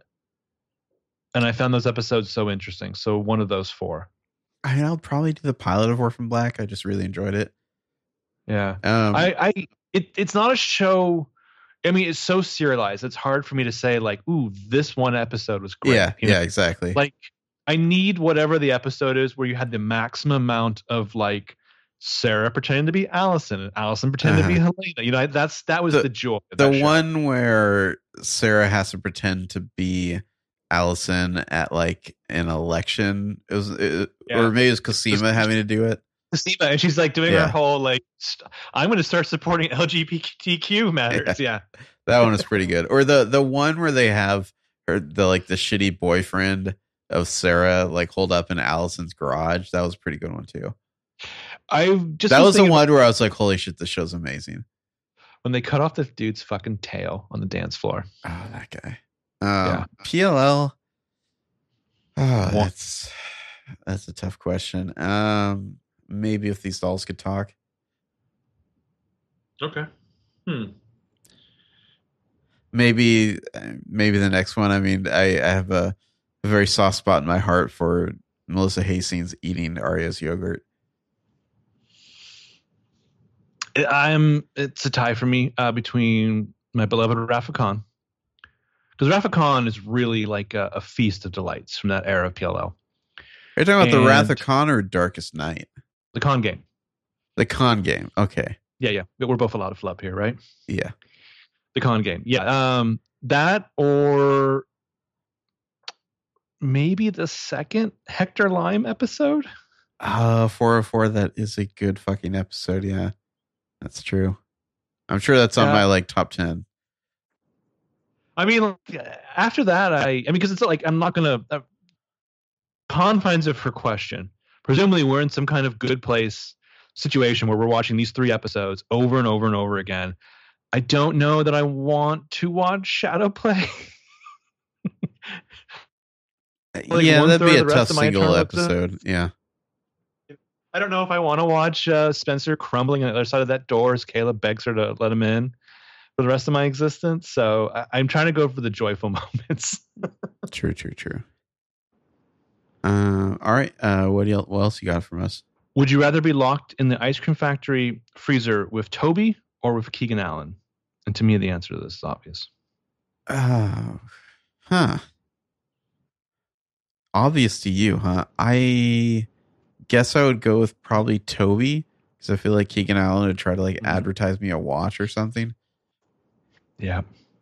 You know, Toby as well? Yeah. Okay. Sorry, Toby. Oh, yeah, I'm definitely going with Toby. I mean, like, I don't need Keegan Allen taking my photo. Try to sell you some This Forever Land. Yeah, I don't want to. Dude's not a bad musician, but I don't want to be stuck in a freezer with this guy and he's just like shirtless with a cat playing music. Whereas Toby, I could be like, so Spencer and Alex, huh? What's that like? I mean, you didn't know, but you knew, right? Bro, right? I knew. High five. What a weird pattern you've developed in your life. What was it like being a cop? I can't believe they let me hold a gun. Next question from Michelle. What TV episode or movie do you love that everyone else seems to hate? Do you have any answers for that? Well, the easiest one is we talked about Quantum Solace earlier. I enjoy that movie. Apparently, it's had of. You do really. Respect. You're like captain of the bandwagon for Quantum Solace for sure. That's right. Everyone, the line starts behind me. I think this is not an unpopular opinion anymore, but I can recall in college being the one who liked Point Break. People are like, wow. What are you talking about? That movie sucks. That's a stupid surfing movie. And now I think everyone likes it, though. So our answers were lame to that one. Yeah. Fifth one here from her. Which Harry Potter character could you take in a fist fight, and which would you lose to? Can I just jump in and say that I could easily kill Mrs. Norris? Okay. A cat, huh? Yeah. Or Filch? No, I could take Cho for sure. No. Wow. Who could I take? I feel like I could take Ron. It was me, Cho. I was the author of all your pain. Ron, I feel like he's one of those big guys who goes down easy. You know, he's tall, but I could take Ron. That bitch is all talk. Yeah. Suck my balls, Ron. You're going down. I definitely like what was that guy's name? Not Roger Davies, but whoever the Hufflepuff kid is, who I can't recall his name. I could take that guy for sure. Colin Creevy, I'd kick that kid's ass for sure. Malfoy, I could take Malfoy. Really? Yeah, he's a little guy. I mean, he's got Crabbe and Goyle, but without he's them. A little guy. He is like he's a little guy. Crabbe and Goyle are like his little enforcers, but if they're not around, okay. But he's a little guy. Malfoy. Yeah, I'm just him. Like, you're not a little guy too. I'm just saying it seems like it's evenly matched. Okay. I mean, like, Hermione could kick my ass. Not doubt. I mean, it's magic. So I mean, do I have magic, or is this just like a fist fight? You know? Fist fight, she says. Yeah, I mean, definitely not Harry. If Harry would like fight someone with fists, you know, that would be his inclination. Like, he wouldn't think of his wand. He'd just like swing a punch there. But yeah, I mean, don't let the glasses fool you. That kid's a jock. Oh yeah. I mean, but presumably with magic, even Gilderoy Lockhart could take me down. Yeah. Obliviate you. Sure. Next question: which Orphan Black character would you want to get drunk with? Oh, Allison for sure. It's my OTP. Allison is like the first one that comes to my mind, and then like when I lean back a little bit, I think, oh shit! Like, I bet Cosima or Helena would be fun. Crystal also. Oh, yeah, for sure. I would love to hear about conspiracies of Crystal. Yeah. Problem with Helena is that, like, I would be in a coma from the drinking days before it ever affects her. She could put away a whole bottle of vodka for sure. Yeah. Yeah. I mean, Sarah would be fun too. It'd be a different kind of fun. Yeah.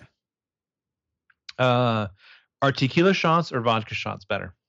I cannot drink tequila. I have a taste aversion to it from a bad experience, so I'll go with vodka shots. Although I don't really do shots in general. Let's talk about your bad experience. I feel like everybody has a bad experience with tequila, or they will. Let's put it that way. Okay. What's yours? Yeah. Mine was being a certain level of drunk and thinking, oh, we're out of mixer drinks, but Gatorade, that works with tequila, right? No, it doesn't.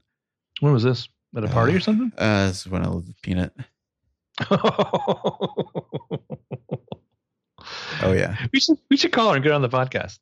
That would be a delight. That'd be fun. I think people would really like Peanut. They would. Like you, my first thought would be like vodka shots, but then I thought, well, I think there's probably like flavored tequilas that'd be easier to down than just straight vodka. I want to throw up just thinking about tequila.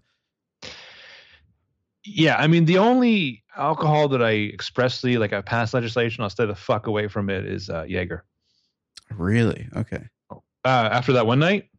Yeah, true. I mean, I don't think you disagree? I don't think I've had Jaeger since that night. That's true. That's right. You haven't. Yeah. It was a bad night.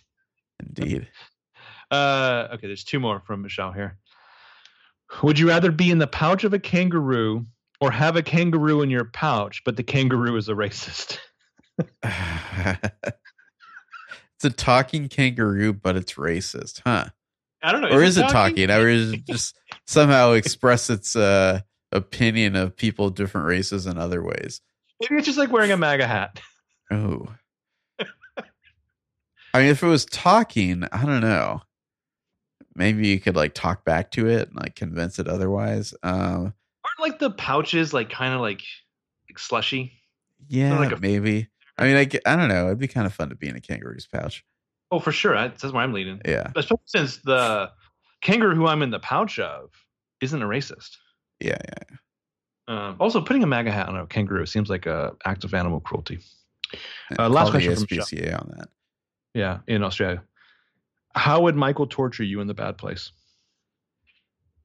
Oh, indeed. I think he'd make me watch a bunch of movies. Like, I think like me in The Bad Place would be like some sort of house with like a design that I don't like, and like they're always showing movies I hate. So basically just Mystery Science Theater 3000. Okay. Oh yeah, I guess so. How would Michael torture you? He would elect Donald Trump, and somehow Riverdale would be a very popular show. They're saying you're in the bad place. Aren't we all? Yeah, it would be like I had to do a podcast on Riverdale or something. Ooh, harsh take on people who do Riverdale podcasts. Hey, nothing against the people that Shots do. I just fired from James here. I don't think like it'd be have to like I had to do a positive Riverdale podcast, I guess. Ooh, even harsher take. I just don't think I could be nice. I don't know. I commend those that can. All right. So how many other emails do you have? A couple. All right. So if you want to jump over one of yours. Let me go through some of the tweets we got here. So Katie, who will finish her first draft this year, aka way to go, Katie. At Katie House well, 16. Is that 2018 or 2019, Katie? She doesn't say. That's just her Twitter handle. She says, I'd love to hear the full story behind Benjamin Light / James Taylor pseudonym, secret identity, hyper-adrenalized reality. That's also seconded by E.S. Black and Ashley Vasta. The full story. I don't know if there's like an interesting story behind it. The name originated when a friend I had on her MySpace blog, which tells you how long ago this was saying I need a name for a male character. And I came up with the name Benjamin because I like names that can be kind of modified in different ways. Benjamin could be Ben or Benji.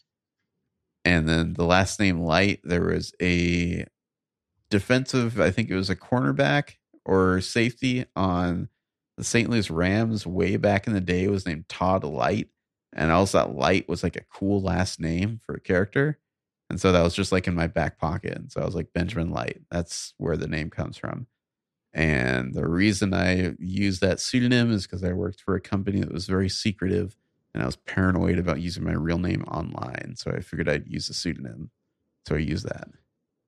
And that is the story of Benjamin Light. It's not super interesting, but there it is. Okay. So how did you choose the name James Taylor? I mean, because that name's obviously fake. Well, it's ungoogleable. That's how. Like you've pulled off one mask and there's just another mask underneath. And I think people really want to get to know the real you. That's what, if anything, we've learned from these call for questions, right? Yeah, I think they want to get to know us both. I mean, I think as far as, that dichotomy between Benjamin Light and James Taylor, it's like that U2 music video for Hold Me, Thrill Me, Kiss Me, Kill Me, where he just keeps pulling off masks and identities over and over. So you're Mephisto reading screw tape letters, is that what you're saying? Yes. Somebody's got a high opinion of themselves. Cool.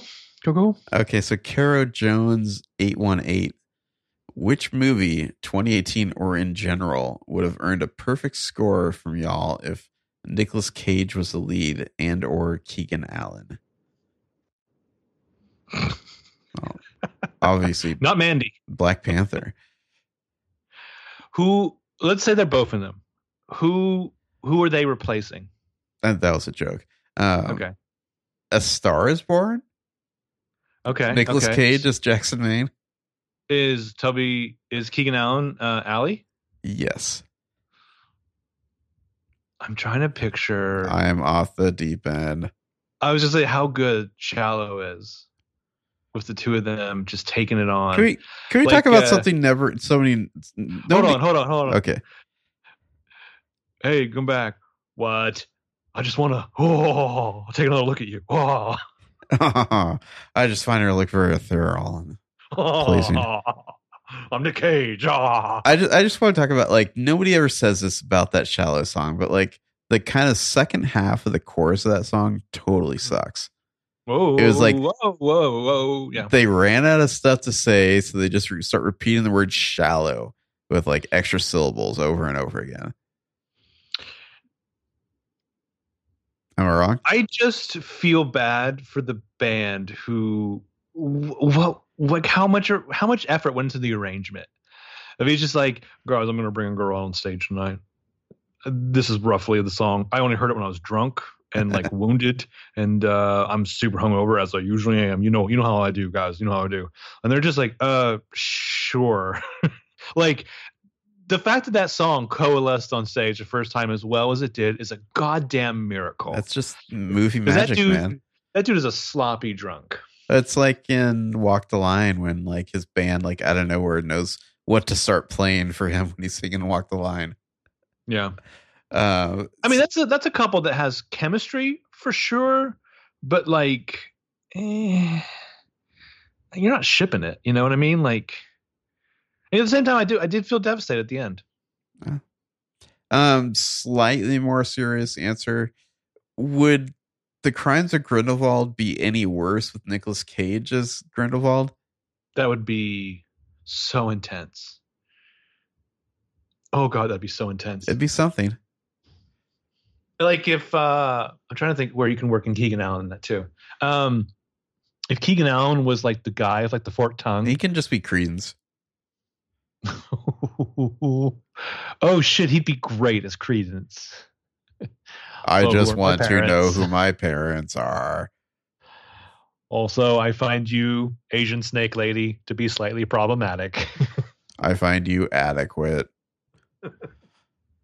All right. Anthro Chick, aka at Kiss Me Hardy, asks, I need to know more about Marco's cats.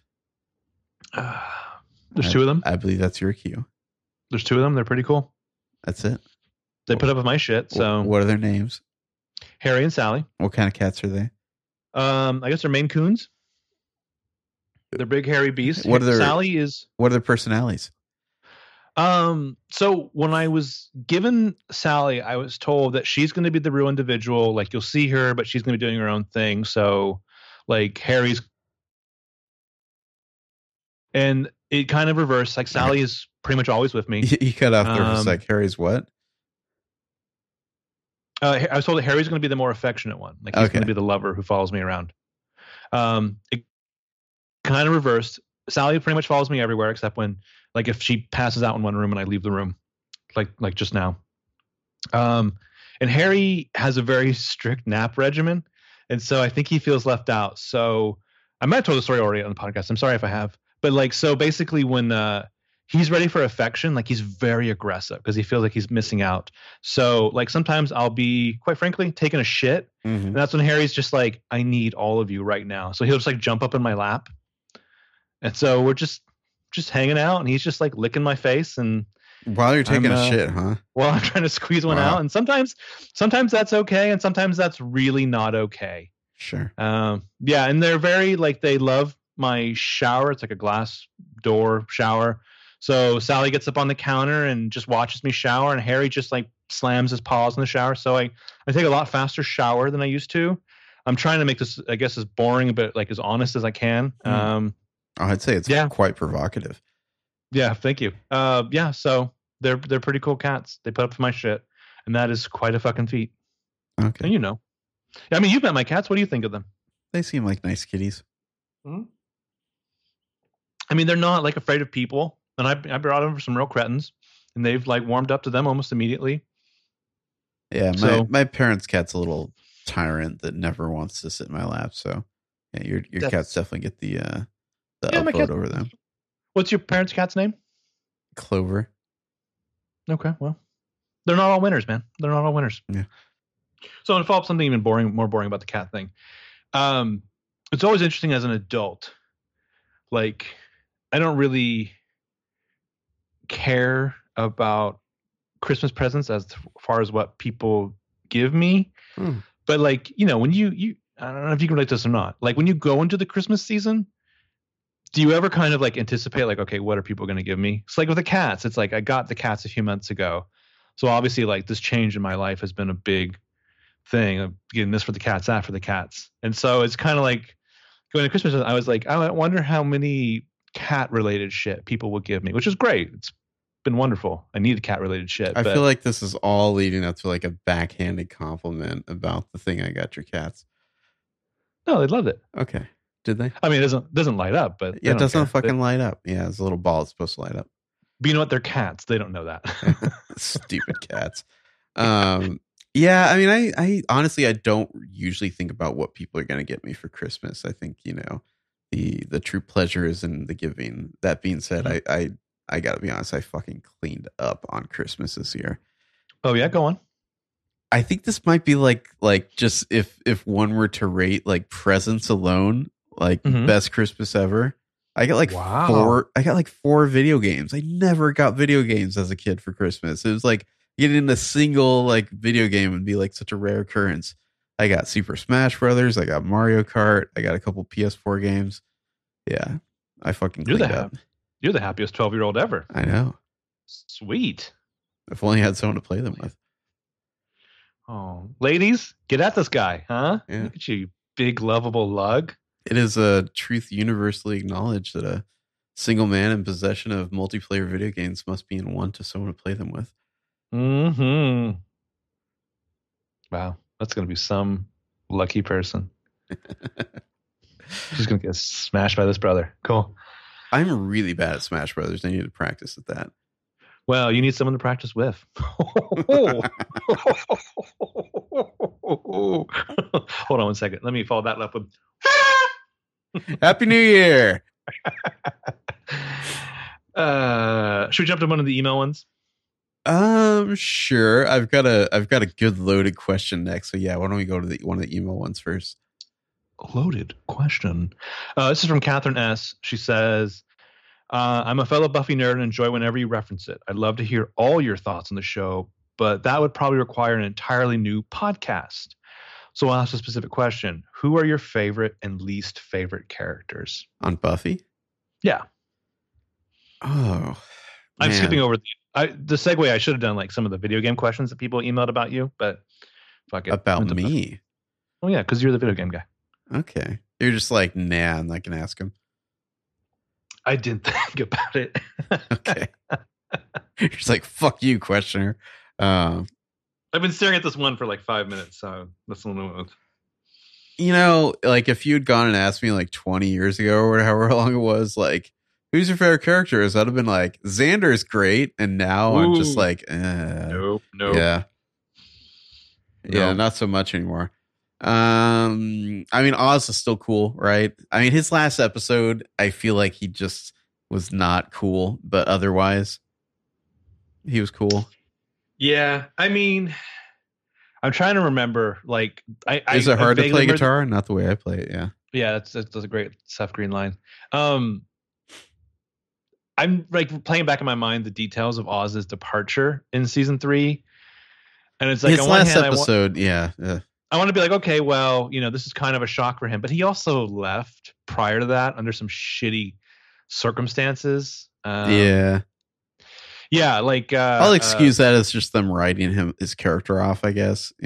Right. Well, I mean, and the thing is, Joss Whedon was the male feminist for the 90s. His brand of feminism, while not fully intersectional, doesn't quite hold up in 2018. Like, Xander is a fucking dirtbag on introspection. I mean, I don't know if it was like he was our proxy for a while. What has it also been like? Maybe 4, if not more, years since we've even heard from him. So, Joss Whedon? Yeah. He tweeted something the other day that people flipped out about. So, like, yeah, he's... Oh, yeah, I don't follow him on Twitter, so I don't know what he's... Well, I saw the retweet and then I saw the reactions. And he's at this point now where, quite honestly, he just needs to be quiet for a while. And then quietly come back in a way that... Like, he doesn't need to go do, like, a Frank Underwood, video. Yeah. Because, anyways, so basically... Somebody posted something about some words, and the actual definition of the word is quite, skeezy towards women. And Joss Whedon responded with, "Oh yeah, I love it. It means blah blah blah." And he's responding with like, "Yeah, I love how skeezy it actually is, and we don't talk about that. We don't realize it." And so people's responses were like, "I bet you fucking love it. You you monster, you rapist, you." I mean, he probably shouldn't be on Twitter. Yeah. It's like, you're just not going to bring positive reactions. I'm assuming that you did not mean, I actually love how skeezy this word is. Like, I fucking adore it and I worship it. I drink from it. But it's like, you're not the healthy healing figure that people need anymore. Anyway, Take your money and go. to focus on the question, I mean, I've always been a fan of Buffy. I know there are sometimes when TV shows like the main character, kind of like the conflicts that to put her through, people end up not liking her, but I always liked Buffy. She was always an entertaining character. Same with Willow. I mean, Cordelia was always great. Like, I don't know. I'm trying to think of like characters I really didn't like. Like, in retrospect, rewatching the show, I gotta be honest, I was never a fan of Tara. I never felt like she really fit in with the rest of the group. And Xander is like often uncomfortable. Those would be and Kennedy. She was, I don't know. I have not rewatched the 7th season since it aired, so maybe I'd like her more now. But at the time, she just kind of grated. But those would be the main two. Really, would be Xander and Tara, I think.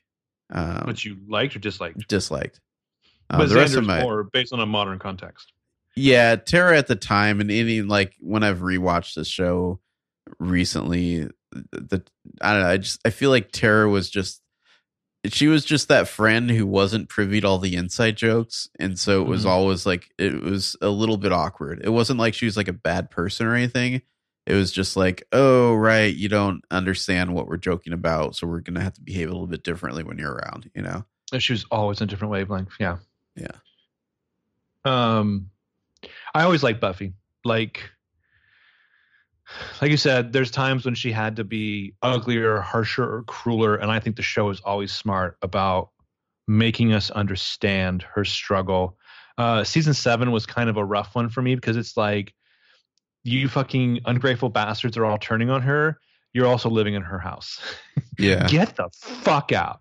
I like Spike, except for that one moment, which is I kind of hard to come back from. Honestly, once he gets together with Buffy, I kind of don't like Spike from there on out. Because it was always more interesting as like a possibility than reality, I guess. I mean, like as a kid, like I said, Batman and Catwoman were my first real close to like anything like shipping, and then like putting my finger on it, it was like Spuffy. And so that bathroom scene was hard. It was not cool. It was this kind of gross thing to witness. Willow, I always liked Giles. It's fascinating that Giles goes from a guy who's like tortured in the start of the show to a guy who's really good at torture later on in the show. I will say to Connor on Angel, he sucked. Oh, different show, Connor. But yeah. Wesley was. Oh, he's entertaining. I mean, I disliked him, and then I fucking loved him. But he was like, it's like that guy that was like kind of ridiculous that you enjoyed. Not the hugest fan of Dawn. Okay. What about Faith? I love Faith. Yeah. Yeah. Just, I'll never forget, like Faith in the Zeppo. That was great. I had to shower. Get out. That was great. I got to shower. Yeah. Oh, Xander. All right, what else you got for us? Well, you said you had some ones you wanted to load up. I just wanted to get one of the ones in there. Okay, so Sarah Lloyd Slifkin, aka at Vandermeer, she asks, "I'd love an update on Trouble and any other projects you guys have in the works." And this was kind of seconded by Katie, who will finish her first draft this year. So Trouble. I feel confident that unless something very good or very bad happens, that people will get to see Trouble in 2019. I think that would be fair to say. Either, like we both die and you don't get it for those reasons, or we like sign some sort of major deal where like we can't do anything with it because it's like in production or something. Like those would be the two reasons I think why you wouldn't see it this year. Well, if it's really good, you won't see it for a couple years. Yeah. But most likely if we're not able to procure publishing or an agent or whatnot, I think we're just going to self-publish at some point during the year. I'm very pleased with what we have, and I would really love for people to consume it and tell us what they think of it. So we'll see. We'll see what happens. It's possible that we'll sign something with someone and you might not see for a while, but otherwise I'd say before the end of the year. I should say also it started out as a TV pilot, it turned into a novel, and theoretically, it will be published as a novel this year, one way or the other. Which is kind of meta. Yeah. Also, can I make this a little more tantalizing for people? Sure. The book's done. Oh yeah, it's done. It's sitting there. I mean, every so often I have the faint desire to go make a minor tweak to it, but yeah, it's pretty much done. It's been tweaked enough. It's had like 3 revisions to it, so yeah. I'd really love for people to read it because I don't know. There's a part of me that's like still wants to go back and tweak it, but another part that's just like I'm done. I gotta stop. I'm done with it and just put it out there, you know. Well, in kind of meta about the whole TV industry, like a lot of the feedback we got from people was that right now the networks aren't looking for high school driven shows or teenage driven shows. They're looking for like adult fare, college or older, which I think is stupid. But that was one of the things where it was like we were told, like, you know, it's the wrong climate. And I think when people read it, they'll realize that we were right. And this is a thing that should have been on TV. I mean, I think there's always a market for teen shows personally. Because I know somebody asked at some point, either in the emails or on Twitter, like, what draws you to teen fiction? And we're getting there. Yeah. Yeah. I think Trouble is like it's the graduate thesis on that. But yeah, I mean, if theoretically we do release or self-publish Trouble, we'll probably do some podcasts about it, just, you know, to hype some sales and whatnot, so we can go into more detail then. But it started as a TV pilot, and people are like, "This was cool. This is cool. Hollywood wants known properties, so you should write a book out of it, and then publish the book, and then you can sell it as a TV property." So well, and that's, you know, there was good advice in that. It's because then you have a little more control, you have a little more ownership. Mm-hmm. Yeah. So Trouble in 2019. Exactly. The cats love that. Oh, I'm sure they do. They just love it. The new Fringe asks, I just want to know if y'all had a good holiday. I think I covered that with all the presents I got. What about you, Marco? I had a great holiday. Thank you. All right. What about you? Oh, yeah, it was good. You know, nice to see the family. I didn't think I was going to have Christmas off, and then I unexpectedly did, so that was fun.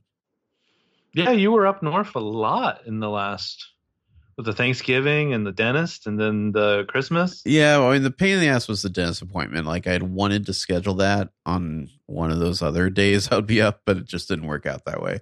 So I had to drive up just to go to a dentist appointment. No, cool. Yeah. Jana, a.k.a. at Jana Mansari, she has a couple questions here. I just want to know, what about the teenage world is so fascinating to you guys? I'm about the same age as you, and I asked my husband to watch something like PLL, and he might divorce me. So let me ask you first, how would you address the issue of Jana's husband? How could she pitch this show to him? Fix their marriage, Ben James. Fix their marriage. It's on the line here. It's just James. I don't know. I mean, I think some people are just going to be more into it than others. I think that the teenage, like high school years, are just more interesting dramatically than a lot of other years of people's lives. It's just it's so heightened. You know, it's such a pot boiler of drama to be in this kind of liminal state where you have some agency, but not like total control over your life. You have to, you know, go to school every day, that sort of thing. I just think it's a really interesting dramatic period where the melodrama is just like sky high. Huh. I think we've answered this, I feel like sometime recently, or maybe we were talking about the perfectionist, and I think I used the word heightened too much. Teenage years, you're starting to become really self-aware. I mean, like everything you said, you're starting to become really self-aware. There's this drama. Everything feels like it's life or death. Also, teen fiction, like the kind of teen fiction that we enjoy, like that teen pulp fiction, which is, you know, crossover of PLL, or it's entirely where Trouble lives, is entirely this arena of oppositions and understanding not so much of who you are and what you're against or what is out there against you, more importantly. But it's not about like vanquishing your enemies. It's about like living with those oppositions at times too, and all the drama that spews out of that. The only thing I can say about PLL is I think we've made the comment on the Bros Watch PLO2 podcast, which you might have heard of, that every woman should listen or watch PLL, but like really every guy should too. Sure. Yeah. I mean, I think in general, I think the kind of high school world is less, you could say it's less nuanced, but more like elemental, I guess. Not that there isn't nuance there too as well. I mean, but if someone's ever liked a Hitchcock movie, they'll like PLO. Or if they've ever liked other kinds of movies, so I just watch the first 2 episodes, see how it goes. Yeah. I guess I would just say embrace the teen factor, like embrace the guilty pleasure nature of it. I think you'll find that you stop being guilty eventually. Jana also asks, fuck, marry, kill future liars when age appropriate. I feel like we get asked this question a lot. There's 4 of them though. Oh, I think you could expand it to 6 maybe. Well, I don't think Emily's interested in us, so. Yeah, that's true. Ooh, this is tough. I'm gonna say, ooh, guys, this is like ripping off. It's like choosing, do I rip off one of my arms or one of my legs? I'm gonna say kill Hannah. Oh, damn! And then it's oh god, there's no way I come out good in this. It's either way on the other 2. Oh yeah, go on. Right? I mean, but do you disagree, sir? I mean, there's all the Mona factor. Oh well, I mean, all in on Mona. Fuck, marry, kill Mona, all of it, all at once. I just want to go down in the miasma of the vortex of Mona. I mean, I think we're talking about the characters too, right? Like, who would these characters be as, I don't know, like late 20-somethings, you know? We see them in, towards the end of PLL there. So I presume that's age appropriate. I mean, we're in our mid-30s, so it's just expected for some reason that we date girls in our 20s rather than the girls who are our age, right? Sure, yeah. Isn't that how the fucking fucked up system works? There was some article in Rolling Stone I remember about like that piece of shit movie, The Island, with Ewan McGregor. Like they cast Ewan McGregor, and they were like trying to figure out who the female lead would be, and they were like doing the formula, and it was like, well, he's in his mid-30s, so you can't have an actress in her 30s. She has to be in her 20s. They're like, we can go as low as 22. Yeah, so it was like, obviously, it's going to be the number 1 Asian actress in the world, ScarJo, beating out Emma Stone. Yeah, number 2 Asian actress. So who do you have for fucking Mary? Of the 3 core liars, excluding Emily, it's either or on Spencer or Arya. Either or, huh? No, you gotta answer that question. Go on, you gotta pick one. Man, you're really beating me to death here. I guess I would marry Spencer and bed down with Batwing's Arya. Huh? Okay. See, I think I would marry Hannah. I just think she'd be like an amazing wife. Really? Why is that? Why would you wife her? I mean, she's like such a good girlfriend.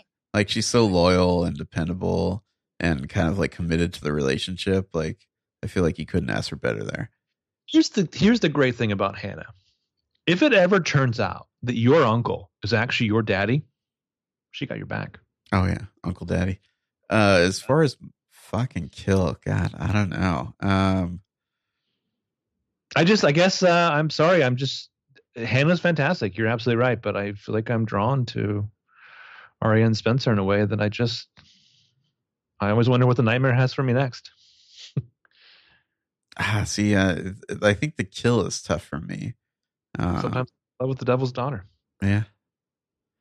Why don't we go with just kill Arya, because that's, erotic in its own way, and then fuck Spencer. I'm sorry. Could you elaborate on that one? I don't think I need to. Okay. All right. ES Black 3 asks, I'd be interested to know more about how you work together as writing partners for your projects. What's the process? Do you write together / alone, edit each other, etc.? if I may. Yeah. It's kind of like that scene in Princess Bride where obviously I cannot drink the one in front of me, but you would know that I can't drink the one in front of me. And that's how we work together. Okay. I think it would be fair to say that we've discovered over the last 2 years it's much easier to write scripts together than books together. Our process as far as script writing is concerned, we kind of start very broadly and generally with ideas and just kind of keep talking and brainstorming till we're down to individual scenes, like running dialogue together, and then eventually write the dialogue down. Mm-hmm. Yeah, I don't know if that's really a process or not. I guess that's what we do. It's nice to have like a good whiteboard that you can write stuff on. I don't know how long it was, but there was. How long did we spend with the first season of Trouble? Oh gosh, I don't even know. Like, it was mostly weekends. But it was a couple weekends, and it was a lot of fun. Like, we had a big ass whiteboard, and some Nerf guns and markers that were sometimes just targets for our Nerf guns, and we basically hammered out the plot for 13 episodes of what a season 1 of Trouble would look like. Ish. Which, the plot arcs, let's say. Yeah, but a lot of, like, to the point where we were running dialogue and key moments and stuff, and it kind of informed a lot of what is this show about, which means what are these characters about? Like, what is important here? What is the value here? And I will never forget, this is probably way too much of an overshare, trying to figure out, like, who's the actual villain of this piece. And it came together while we were both using the same bathroom. There was a stall and a urinal. Yeah. And it was like, hey. All our best ideas. Water splash. What if it was so-and-so? And there was like a weird pause. And I think you came out of the urinal and you were just like nodding your head. Sure. Yeah. All right. Well, I hope that answers your question. Yes, Black 3. Please imagine that. Yeah. So Caleb, aka at Cable Guy 89, asked, "Did we ever get around to watching Elizabeth Olsen's Wind River? And what's the best way for us to recommend movies for you to watch?" I think we already covered it. The second part of his question is like what we're looking forward to most next year. But yes, I did watch Wind River in the theater. I think it was one of my Movie Pass watches. Did you see that movie? I saw it on Netflix. It's a great movie. Yeah, good movie. It's not a movie you're going to feel great about the end of. But I would probably call it more Jeremy Renner's Wind River than Elizabeth Olsen's, but I mean. Yeah. Oh, she's great in it, but it's a Jeremy Renner movie. There's a little bit of that guy that I don't like from The Walking Dead and The Punishers. Yeah, although I feel like that's almost a perfect kind of. It's not quite a cameo. It's like it's a good role for him. Yeah, it's a perfect subversion of expectations, I think. Yeah, because you're ready for. I'm not going to say who, but you're ready for this certain character to be like a piece of shit, and then it's like, oh, subversion. Exactly. As far as the best way to recommend movies for us to watch, probably just tweet at us. I can't offer any guarantees that we'll do it, but the more people that recommend it, the more it will be on our radar as something we'll do. Well, because of and a couple people have in the emails they've referred to the demo, and who is the demo. So if enough people recommend a movie to us, you become the demo. Usually more likely if it's something that can be watched on streaming or rental or whatever. I think that's just more fair to people. I feel bad. I mean, like, I don't necessarily want to go buy a movie that I don't care about or I don't think is going to be fun for me, but like, I really feel shitty for people who have to go do that because for some reason they've followed our star. At the same time, I think these kind of podcasts that we do, and there's like 1,000 of them now, if we're doing our job remotely right, which is the only reason I ever like the context of the plot when we do a podcast, is if we're doing our job remotely right, you don't necessarily need to have seen the movie. That's true. I mean, in general, if we do a movie that's in the theaters, it's usually going to be either a Star Wars movie, a Marvel movie, or like a Harry Potter movie. Typically, we might go out of that range occasionally, but usually it's like, this is such a massive franchise movie that you're probably going to see it, you know? Did we do Infinity War as a sole headcanon? I think we did. So, okay, first of all, I had to ask you that. Number two, like I said, I watched that again after something we did recently. And I was like, wow, I bet we did a bad job because I'm like, this is like the second time I watched this movie, and it's not so bad. And I'm like, I can't imagine that my opening weekend thoughts were that interesting. There's something better about, and there's like a Marshall McLuhan reason for this, but like when we have it in front of us and we can pause and we can make notes and we can do our thing. I don't know. For me, like if I don't ever pause the movie, like I really don't give a shit. Like Fantastic Beasts, the first one, when you and I rewatched that to podcast about it. I mean, it's probably better that we waited on that one. Yeah. Yeah. Well, it was nice that we had it like in the comfort of your living room. But like if I was doing that on my own, I would have. It was a good movie, which it wasn't. Like I would have been pausing constantly to make notes and things for us to talk about. And I don't think we paused it once during that movie. No. Yeah. So no. Usually I make my notes after the movie, but occasionally I'll pause to make notes. Let's see. Let me do one more, and then we can get back to your emails. Nicole Testa asks, literally, what are your day jobs, and what did you go to school for? I'm so curious. This is also kind of supplemented by Miss Icy Busy, which says, add to that, did you go to college for film study? And Jana, who also asks, what's your day jobs? So, Marco, what are your day jobs? I work tangentially with books, and I do the occasional community college class about film. Oh, I like our vagueness here. Yeah, I answer phones. There you go. Yeah, no, I do technical support. And I did go to film school. Not that it really has much to do with my current job. You do technical support on our hearts, our minds. I think that covers that. All right, what do you got with your emails? So Catherine C. has a couple questions. One of them, what's the experience like of actually meeting people like Norman Buckley and Joseph Doherty? Oh, gosh, I don't know how to answer this. Like the first time you starstruck, right? Lovely, but not like overwhelming. I guess you could say. Not after the second couple times. Like they're normal people. Like they have a job they do, and they have stories about their job, and they're fucking human beings. Like the last time we had dinner with Norman, it was awesome. I mean, we just talked about like normal human shit that had nothing to do with TV shows for a while. And Joseph Doherty is one of the coolest nerds ever. I mean, poor Ben James here. Like Joseph Doherty and I talked about like Doctor Who for like 15, 20 minutes. Yeah, I just tuned out that part. He just stared off into space.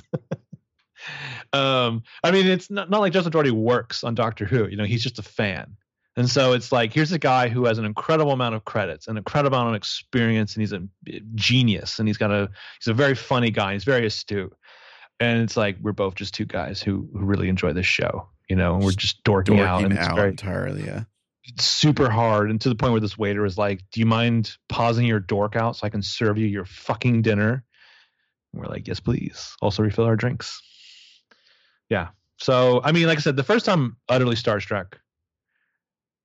After that, they're very cool people, and I'm still starstruck personally, but they're very cool, fun people. All right. What else you got? Question 2. This one's, I'm directed at you. Hey, James, are you single? I am. There you go. Next question. Who will win the Super Bowl? Oh, good question. I am winning my picks league right now, even though I've barely watched any football this year. Are you like in a fantasy football league? It's not fantasy. It's like a picks league where you just pick who's going to win. I'm winning by one game against a certain Drew, and I hope to win and get some money out of this. Nice. Who's going to win? How's that work? You put money into it? I think it's like $20 each, and there's like 10 people in the league, so I stand to make some cash out of this. Do me a favor. Oh? Remind Drew that he owes me $20 on the matter of 2 episodes of a certain TV show. All right, I'll see what I can do. I guess I'm gonna go with the Saints. I think the Saints have the easiest path to victory. I think they're at home the whole time. They have home field, and they play well at home. So I'll go with that. Cool. Catherine tweets, will you be podcasting about The Perfectionists? Yes. Check out our podcast, Bros Watch PL2. We talk about it. Our next question is, what are your New Year's resolutions? Geez. What are yours? Be more normal, less weird. I don't know. What should mine be? You tell me. You know me so well. Or you know a version of me. Let's say that's the right There's version. like no way I can answer that question without it like you interpret it as like backhanded or something. Well, that says a lot about you. Does and me. it? Yeah. Yes. How about your resolution is to not get laid? Okay. That is kind of backhanded, isn't it? Because you never, complete your resolution, right? High five. Sure. Yeah, I don't know. You got to handle a certain level of overflow. I don't know. Exercise more, drink more water. Maybe drink more water. That's a good resolution. Drink more water is a really good one. Yeah. That's a really, really good one. Her last question is, what are your favorite movies of the year? Which I think we covered. I think we did. Yeah. Do you want to jump on to... Okay. Like I said, I've got plenty more here. I've got 4 more people's emails with a bunch of questions in them. So why don't we do some tweets? Is it time to do a dramatic reading of My Immortal? Sure. Kay at Kayla Wells says, will you two please read the first 2 chapters of the infamous fanfic My Immortal? And then like a little like devil emoji. And then a link to it. So let me take another drink here because I said I need to be drunk to do this. Which I think if you can sober promise that, you didn't need to be drunk to do it. That's true. Mm. All right. So these chapters are actually very short. So should I just see the first chapter now and then come back to the second chapter later? Sure. All right. So My Immortal, we've been asked about this, I feel like, a lot over the years. And I've never read it until now. It's like an infamous like Harry Potter, possibly like also Twilight fanfic, I think. Cool. People have always wanted us to read this. And so now a dramatic reading of chapter 1 in Caleb voice. I'm going to try to avoid me reading most of the author notes here. Chapter 1. Hi, my name is Ebony Darkness, Dementia Raven Way, and I have long ebony black hair. Parentheses, that's how I got my name, with purple streaks and red tips that reaches my mid-back, and icy blue eyes like limpid tears, and a lot of people tell me I look like Amy Lee. I'm not related to Gerard Way, but I wish I was because he's a major fucking hottie. I'm a vampire, but my teeth are straight and white. I have pale white skin. I'm also a witch. And I go to a magic school called Hogwarts in England, not Scotland, England, where I'm in the 7th year. Parentheses, I'm 17. I'm a goth, parentheses, in case you couldn't tell. And I wear mostly black. I love Hot Topic, and I buy all my clothes from there. For example, today I was wearing a black corset with matching lace around it and a black leather miniskirt, pink fishnets, and black combat boots. I was wearing black lipstick, white foundation, black eyeliner, and red eyeshadow. I was walking outside Hogwarts. It was snowing and raining, and there was no sun, which I was very happy about. A lot of preps stared at me. I put up my middle finger at them. Yeah. Hey, Ebony, shouted a voice. I looked up. It was Draco Malfoy. What's up, Draco? I asked. Nothing, he said shyly. But then I heard my friends call me, and I had to go away. And that's the end of chapter 1. Maybe we'll get to chapter 2 later. Wow, that was riveting. That's an entire chapter. Yeah, it's one paragraph mostly. I worry that the author of this just bravura piece will sue us for stealing from trouble, because clearly this is exactly what trouble's like. I'd just like to know why she's not related Gerard Way, but she wishes she was because he's a major hottie. Like, you want there to be incest? Well, I think if you're a witch vampire student of Hogwarts, you're just into the taboo, right? Like you just like Who is you Gerard flavor Way? Is he also in Evanescence? No. Oh, you're so sweet. He's the from that band My Chemical Romance, Yeah. which took me when I glanced at this the other day when it was tweeted at us. It took me like 20 minutes of seeing like one of the parentheses was like something from MCR, and I was like, "What the fuck does that mean?" I don't want to tweet My about Chemical Romance. Okay. The youths will like make fun of me, and I was like, "Oh!" It took me like 20 minutes to figure that out. All right. Well, let's return to chapter 2 later in the pod, which seemingly is going to be 4 hours at this point. Oh yeah, cool. All right. Should I keep going, or do you have more questions you want to get to? It's more questions. This one it came up a lot from some people. It's from Ashley S. So she got in there first. What has been your favorite episode of Headcanon to do? Oh, geez. I wish I knew that in advance. Sorry. I'm just trying to remember what those episodes even are. I'm going to the iTunes. Yeah, so am I right now. Let's go ahead and do a search in the store for Headcanon as we stall while we look this up. I mean, I think the initial Harry Potter ones I really liked doing. Those were a lot of fun. I think we had Heather on a few times. Those are good pods.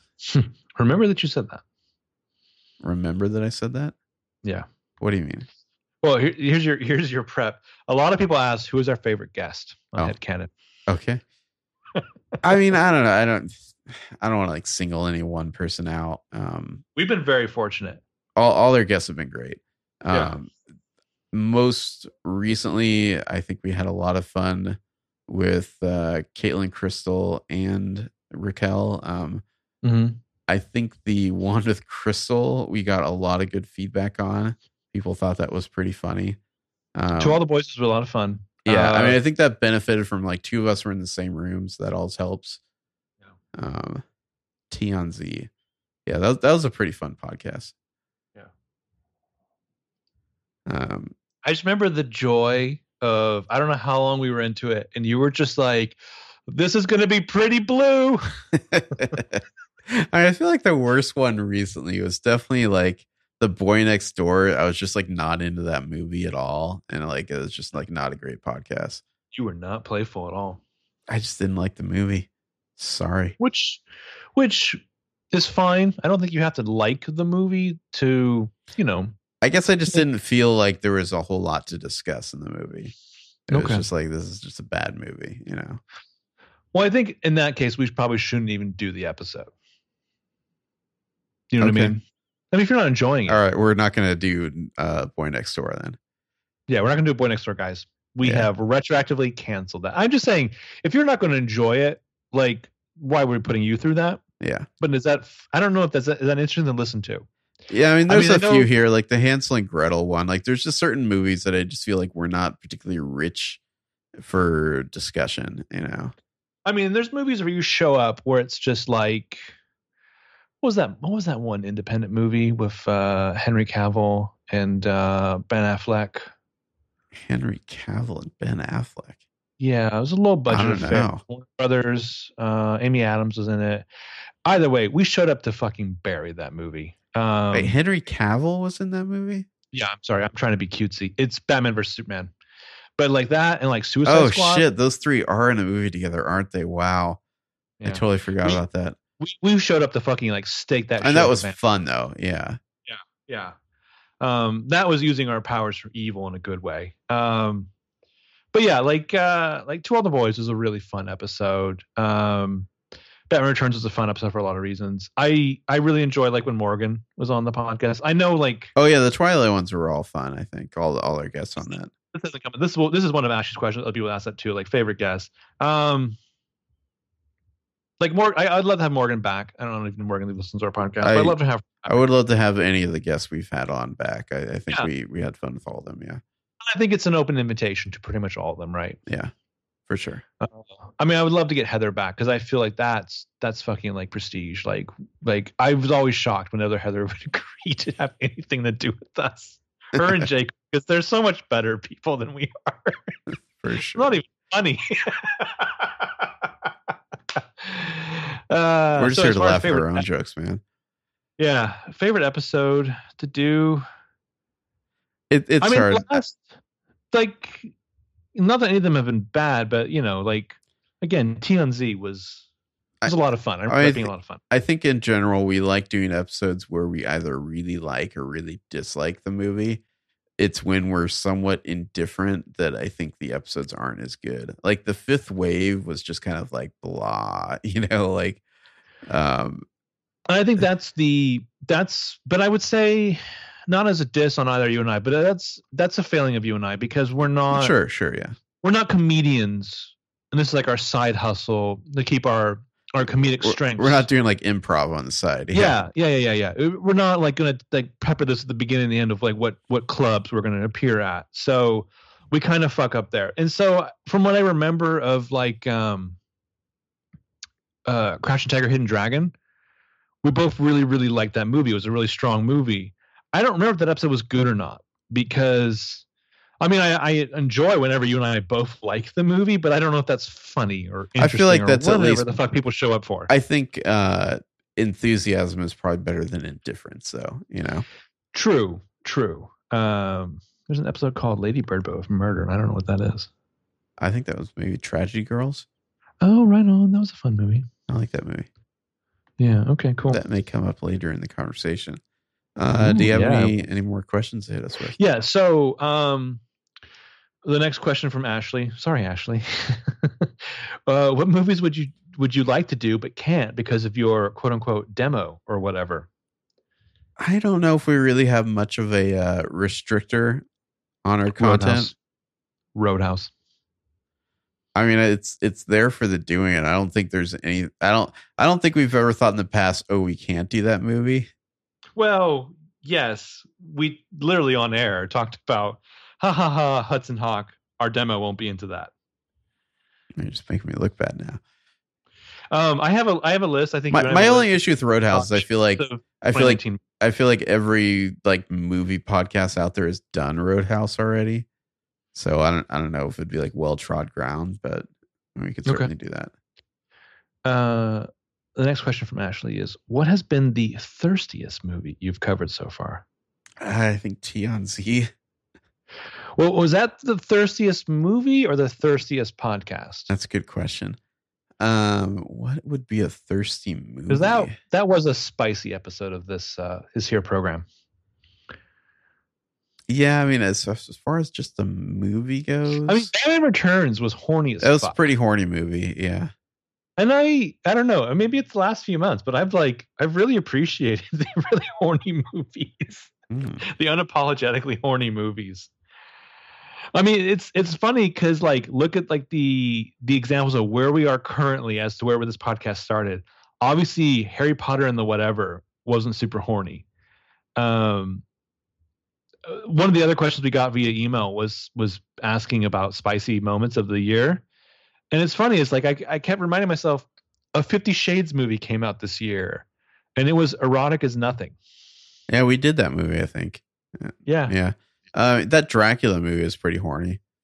Which one? The Bram Stoker's Dracula.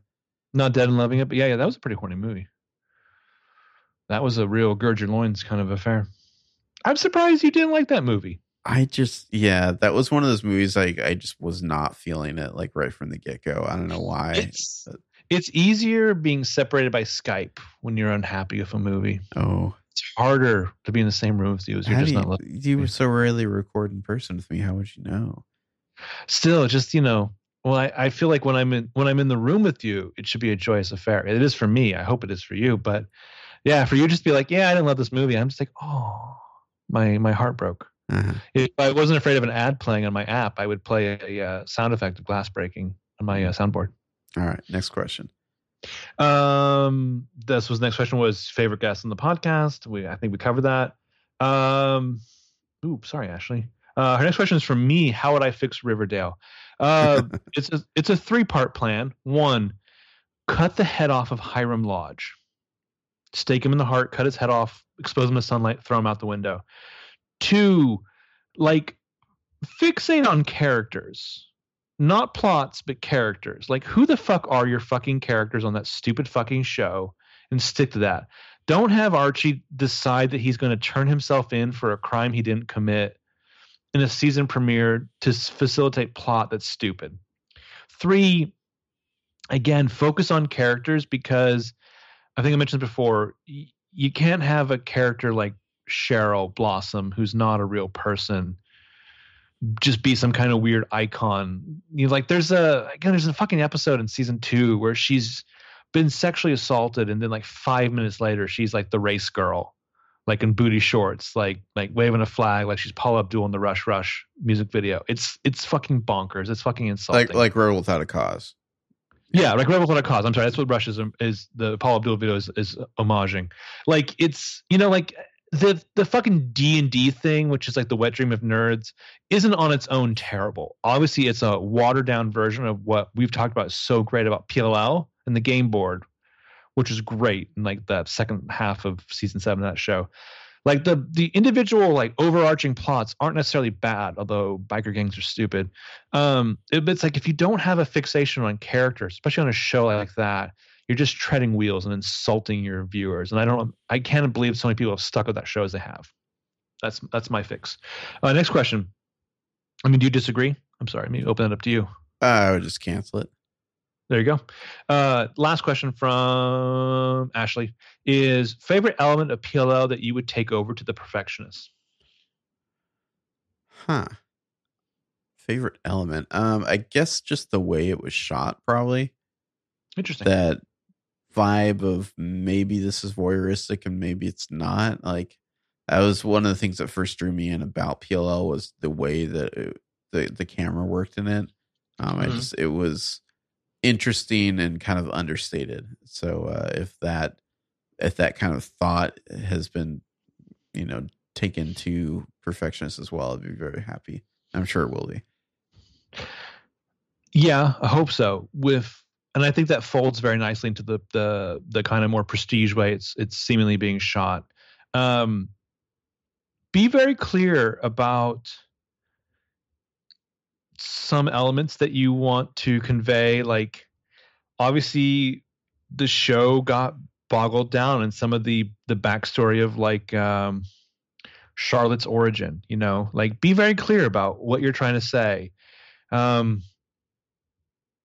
I think like Heather had a really good take on some of that about the patriarchy and the possession of women's bodies that wasn't always fully supported in the text of the show. And like be very careful about the timeline of your show. Just, and don't be so muddled about like what are you trying to say about like things like Ezria? Like it's fine to be satirical and to have kind of a sharp, acidic, witty tone about things, but like don't let it be lost ultimately to people. Don't let anyone think, oh, hey, this is okay. Oh, so you feel like you're talking about a lot more of like what not to do than what you want to see. Yeah, you're right.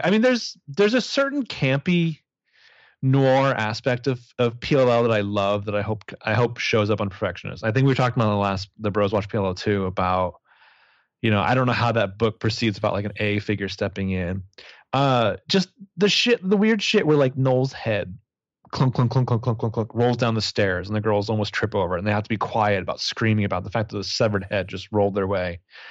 There's certain like just campy moments from PLL that I hope show up in The Perfectionist. That kind of fun. He's got secrets too. All right. Yeah. Well, Donna, I hope I'm not mispronouncing his last name. Letterise. Who was an illustrator who lives in LA. An illustrator, yeah. In a world where PLL was turned into a graphic novel or a series of graphic novels, what would be your ideal vision for it? Black and white, noir style, color, indie, superhero comic, and or who would you want? What comic artist would you want to draw it? I'll go ahead and pass this off to you because you probably have more opinions on this than I do.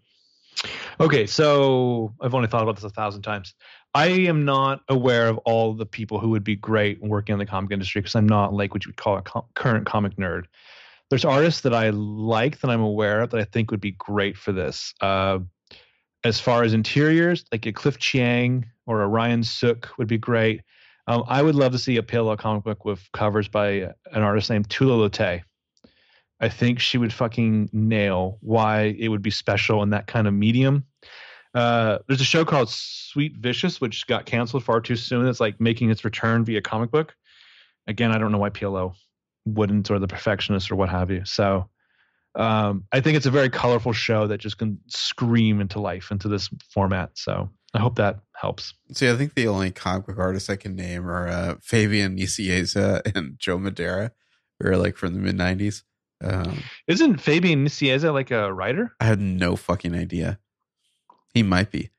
This is where, even though you're older, it's like somehow I got into X-Men comics before you, because I'm way before the Joe Mad era. I like Joe Mad.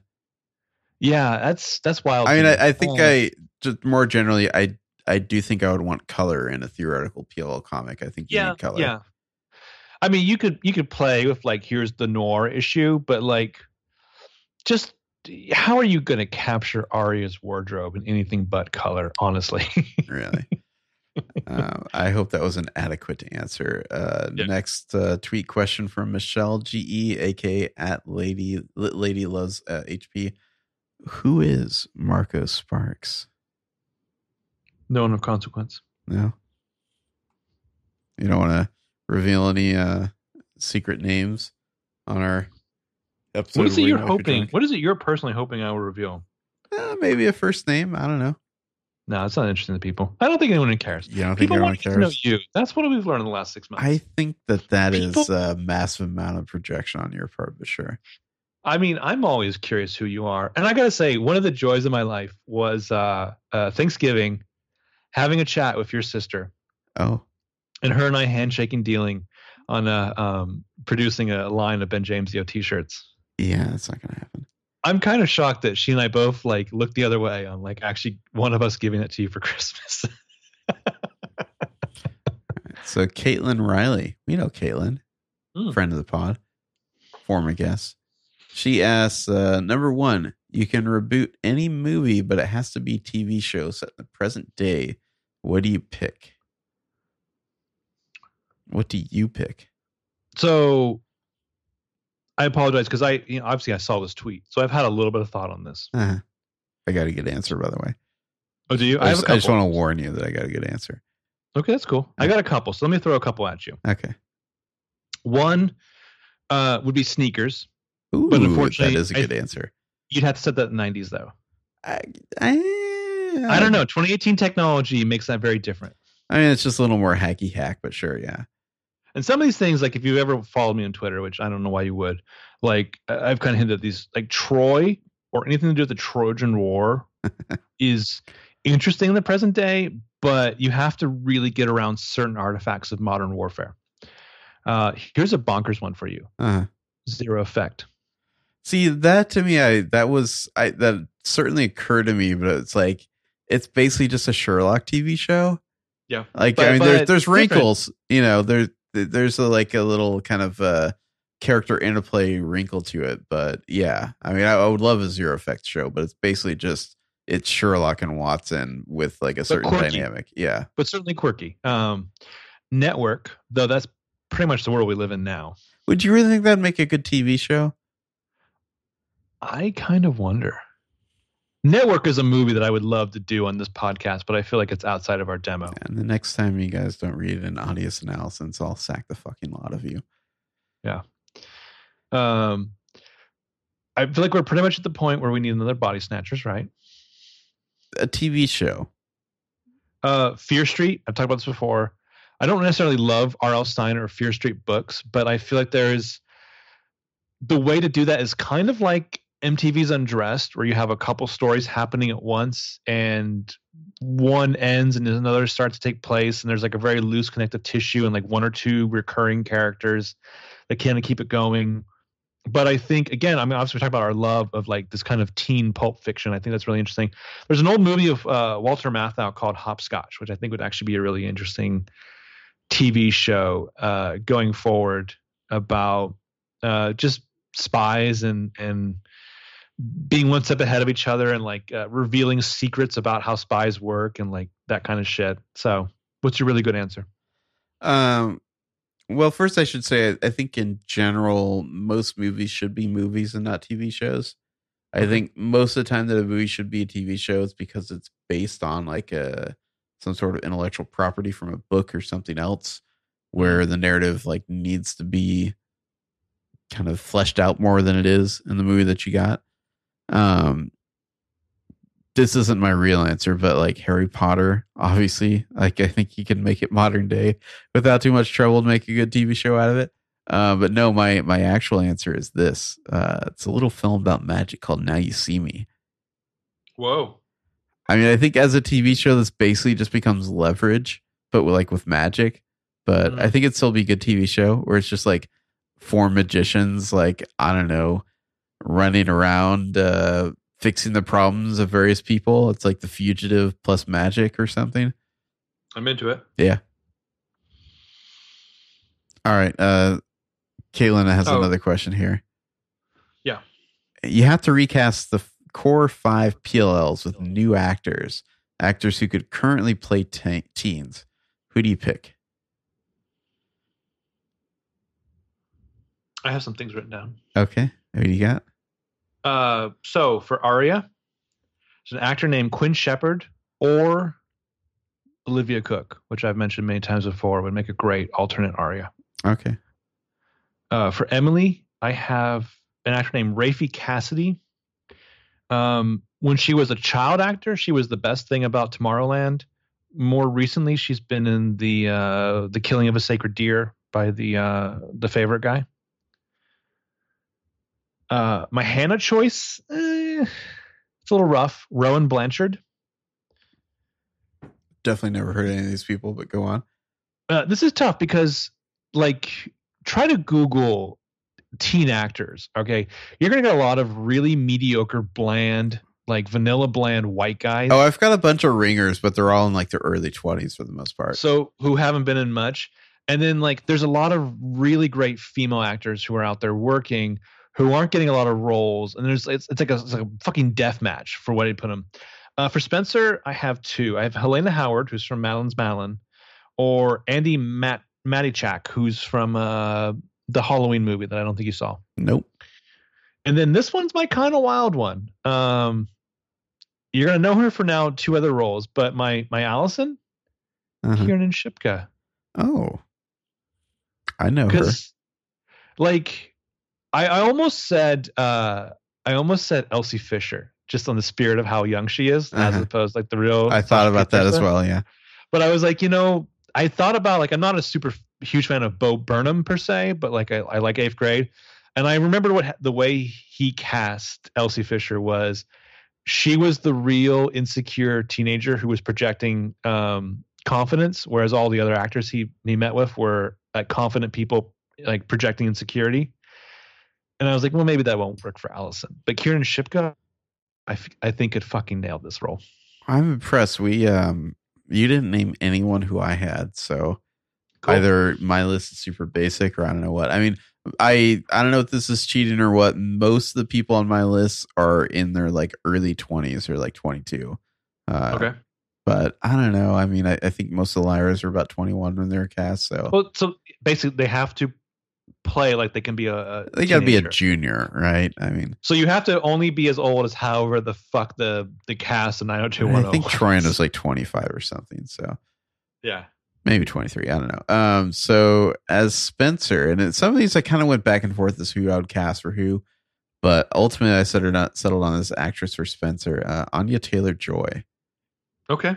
Well, okay. So we talked about this with Thoroughbreds. Yeah. She's like the evil Spencer. Okay. As Arya, I'm particularly proud of this one. Brianna Hildebrand. Nice. That's pretty good. Most known as the Negasonic Teenage Warhead from Deadpool. Tragic.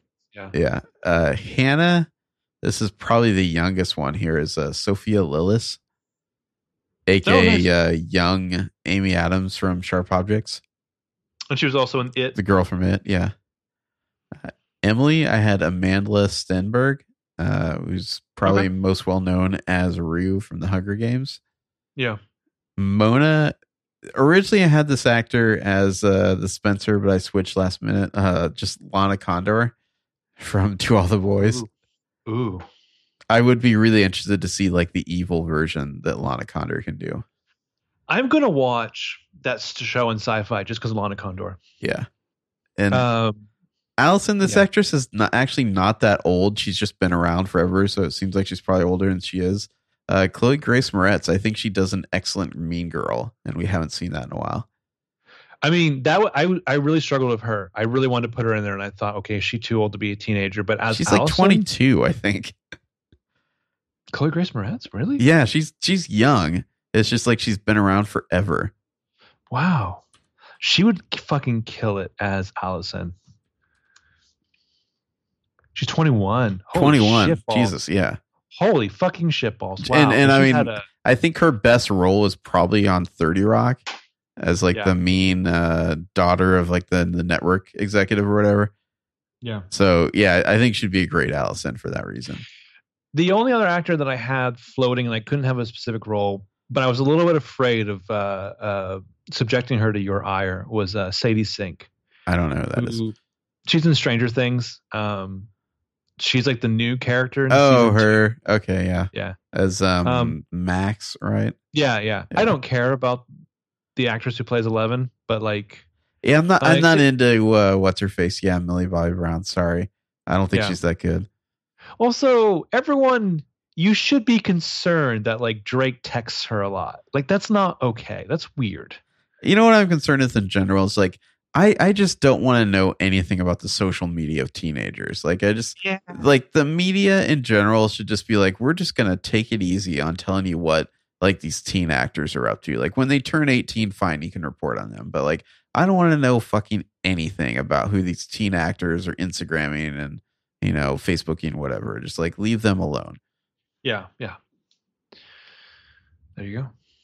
All right. Lizzie M, aka at Lizzie Boo 1234, says, "Can you predict the plot of the next Fantastic Beasts film?" It's going to let you down. I mean, should I try to come up with something good or predict the actual plot? I don't know. Ooh, both. What's the actual plot? God, I don't even know. More shit with Credence. Credence like trying to get close to Dumbledore. I don't know how Newt's involved. This sounds bad. Let me attempt a slightly better plot. Okay. Let's say that Porpentina there, Catherine Watterson, she has resigned or gotten fired or whatever. She's teaching Dada. She's teaching defense against the dark arts at Ilvermorny. Mm-hmm. Jacob is back at the bakery. He's kind of living like a depressed, sad existence. Cool. Because I don't know what else he'd be doing. Dumbledore comes to visit Tina at Ilvermorny. He's got a job for her. Someone's been using the Imperio curse to like wreak havoc. And he thinks it's Grindelwald and Credence are up to this. And then Tina, because her sister is like a Legilimens or whatever, is like more impervious to this or something, you know, whatever. Hand wave it. Like, this is why we need you, Tina. So he's got to put her on the case. And so she goes and she recruits Jacob to pose as her husband because she's going to go undercover as a muggle on safari in the Amazon because that's where they've been. This like Imperio stuff has been going on there. And she runs into Newt when he's tracking dragons there. They find out that Credence is the one who's like Imperioing dragons to like, I don't know, destabilize the magical community. Hijinks ensues, yada, yada, yada. There's romance, there's suspense, there's action. That's what I got. It's too much Credence. I'm just trying to make do with what we have.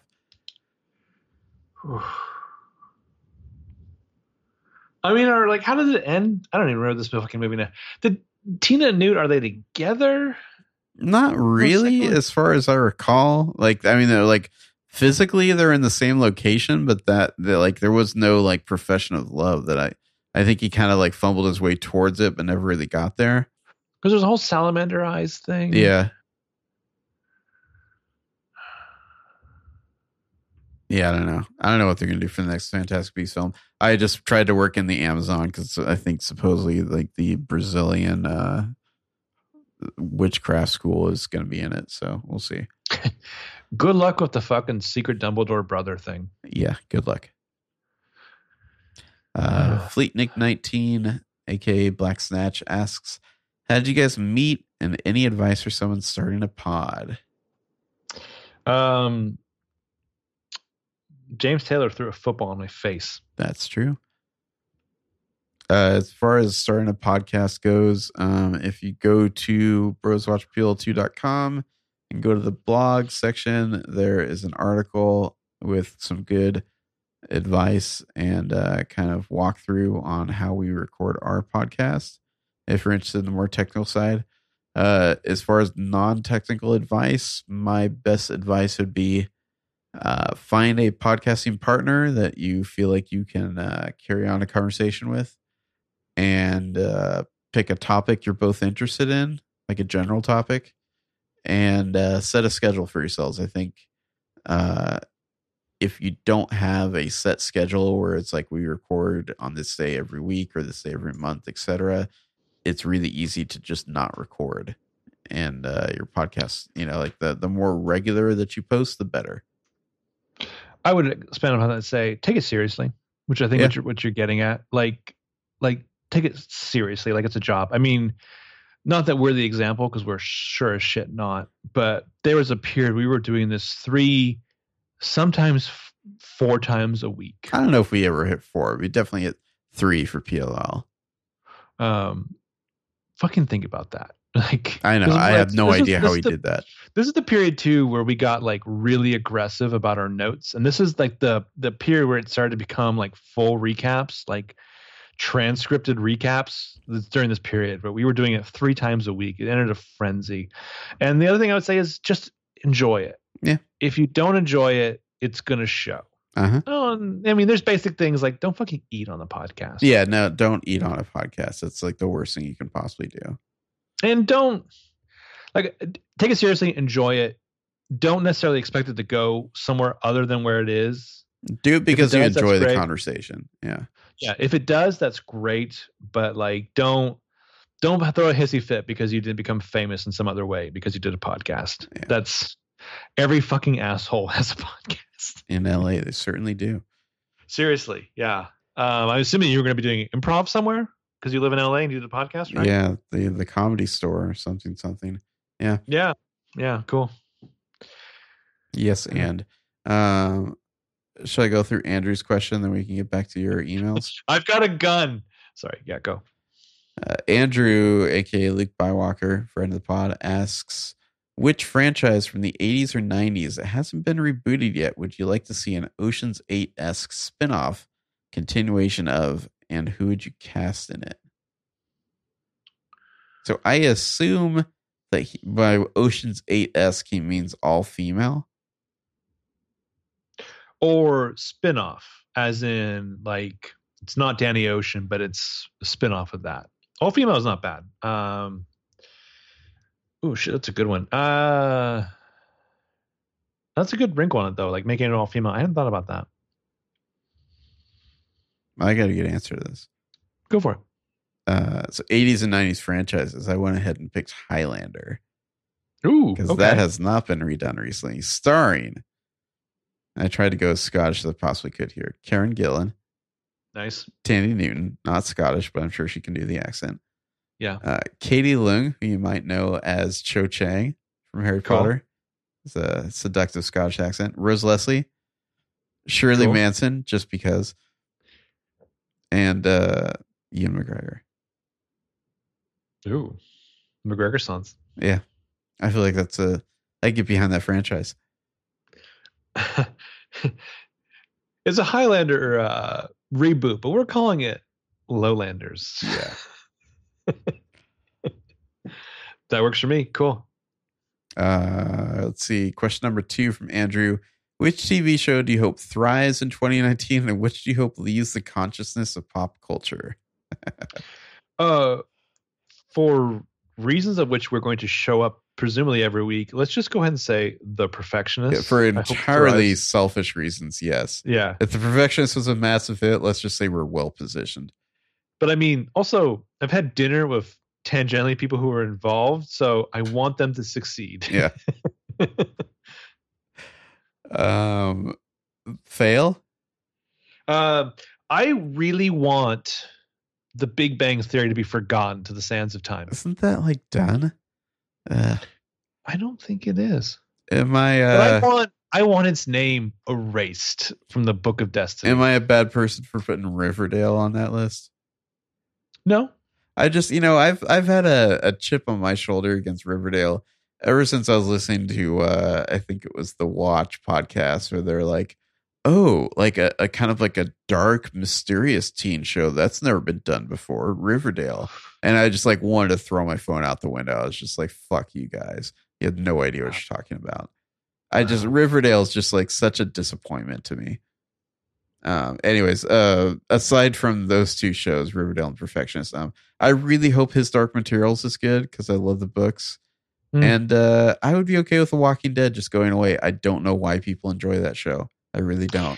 I don't know what they're looking forward to. I'm so perplexed that they're going to do more of the Walking Dead TV show, and then also movies featuring the Andy Garfield character that are either like TV movies or cinematic movies. It just seems like the only place they can go with that show is like, who's gonna die next? Like, I just don't understand the appeal of it at all. Like, what sadistic way can we torture you? That's not shit I show up for. Number 3 from Andrew. What is one hope that you have for The Perfectionist? I feel like we covered this. Do we? Talking about elements. I want Old Allie back. That's what I want. I want there to be a cohesive vision for how this show will work. And I feel like we're going to get that halfway through the season. But like, I want to know that there's like a purpose, like a meta statement, a vision for how this progresses seasons into the future. You know what I mean? Like, you don't need to stick to it, but like your pilot in the second episode should like give me that sense of confidence. Like, oh yeah, this is a show. This is a show I will show up for every week for several years. And I want to be a good, confident hand steering that ship. Sure. Number 4 from Andrew. He wants to know what movies we want to do well in 2019 and what we do not want to do well. I feel like we talked about what movies we were hoping for in 2019. Do you have any fails? Oh, I want, obviously, Captain Marvel and Us to succeed. I want Glass and the Joker movie to implode horrifically. Oh, I forgot about that Joker movie. That'd definitely be on the list. Yeah. I want all Joaquin Phoenix joints to fail. You know what I really want to fail is Shazam. I'm sorry, I don't like Zachary Levi, and I hope that movie bombs. I hate that stupid costume. I hate everything about that movie. I also just more in general, I want all these asinine animated movies to fail. Like I would love it if like this was the year that parents were like, we can just put Netflix on. We don't need to go to the movies because these movies look so stupid. Like all these animated movies I'm seeing trailers for, like The Secret Life of Pets or, Ugly Dolls or Wonderland or whatever. It just seems like they're not even trying. Like they seem so stupid. So I want them to fail. Lastly, what actor who hasn't had a major project in the last year do you really want to see again in a major TV show or film in 2019? Well, that's easy. Lucy Hale? Well, obviously Lucy Hale, for sure. She plays a cellist in something. But I just think she needs a better agent. She's doing like New Year's Rockin' Eve. She looks amazing. Like she should be in more stuff. Yeah, but also Kristen Stewart. Sure. I went ahead. I would really like to see Rooney and Kate Mara star in something together. Sorry, Sally. Yeah, that'd be interesting. That'd be fun. And hey, you're named after a football owner. Hey, so are you? Yeah. I feel like Angela Bassett should be in so many more movies than she is. Like every time a movie or TV show's like, oh, we need like the salty old mentor. Let's call like Tom Wilkinson or Brian Cox. Like, no, I'll put down that phone and call Angela Bassett instead. Which they eventually got to in Mission Impossible. Yeah.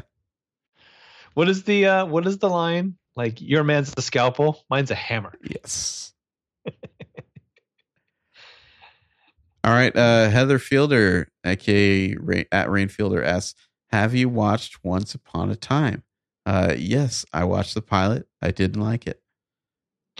I saw a few episodes over the shoulder of someone else while I'm working on PLO notes for our podcast. And then I started paying a little bit more attention here and there as someone who was like rewatching the show because I knew like Norbeck was going to direct. It was fine. I didn't love it. Yeah. It was kind of bland. Chantel Williams at Hitting Refresh asks, possible headcanon pod on Us movie once it's released. I guess I think it depends. If the movie is like a massive opening weekend hit where it seems like everyone's gone to seen it, we'll be more likely to do it then versus when it comes out on video. I think you could probably say. Which is a shame because, like I said, I think it works better for us. It's a better ultimate product if we had it. I mean, if it's like a phenomenon, we may do it like when it's released, but more likely we'd want to wait till it gets to video and we can kind of digest it a little bit more. I mean, the question is like, what's the bigger audience versus what's the better product from us? Yeah. I mean, right now I'm just excited to see the movie, so I'm not even thinking about a podcast. I'm excited and stressed. Yeah. Also, Chantel asks, what's your favorite Death Cab album? I wrote this down because I've had some drinks and I forgot. Oh, excellent. It's Marco's getting drunk. Finally. For me, it's an either or it's a tie between Transatlanticism and Plans. Interesting. Okay. Yeah. See, I had the Photo album. Photo album's good. Yeah, that's the kind of guy I am. Which one is Lack of Color? That is Transatlanticism. Because I know you have a special connection to that song. It's not on the list. Have we done that on the pod before? The what if you had the magical ability to play one song perfectly on acoustic guitar, what song could you play? Was for you as a Lack of Color by Def Cab for Cutie? I think not only play but sing. I guess you could say, yeah. I'd choose a Lack of Color. I don't know if you have a different choice there. So when I was a teenager and I was learning guitar, my mom paid for like 8 months of guitar lessons, and my guitar teacher, because of whatever's going on in his life, like quit the place after a couple weeks, and so it's gonna be like Angie. Yeah, so I got a couple replacements. It was basically just like what out of work guitar player who had worked with Perry Farrell in the Sacramento area, could come in for a couple weeks. But one of the guys was just like, forget whatever you were learning. I need to teach you Angie by the Rolling Stones. You learn how to play that song perfectly, you'll never run out of pussy, is what he said to me. I'm like 14 at the time. And I was just like, yeah. Angie. Okay. Yeah. I was like, maybe diminishing returns based on our different age groups, but I don't know. I don't know what the perfect acoustic song for me to learn is. All right. Kira, aka at Mulder, are you saying, has a few different questions here. Number one, recast your favorite noir films with PLL characters. I think for me, because of Shadowplay, I think as Keegan as the private dick in all of them, and like Sasha and Troyan are playing femme fatales, and Ashley Benson's playing like the nice girl. It's like, I think you just play that to any noir movie. Wow. Okay, so let me just say, first of all, Kira, thank you so much for this very important question. I've tried this a couple different iterations.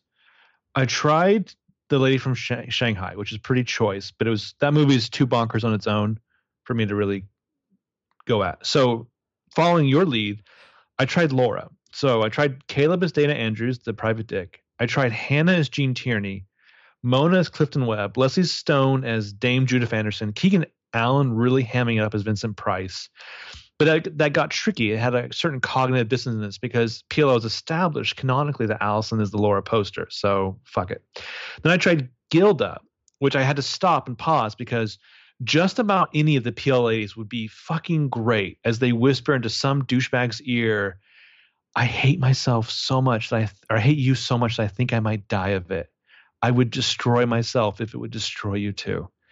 So then I rewrote it all. I went back to the drawing board. Okay, I went a little bonkers. I went Big Lebowski.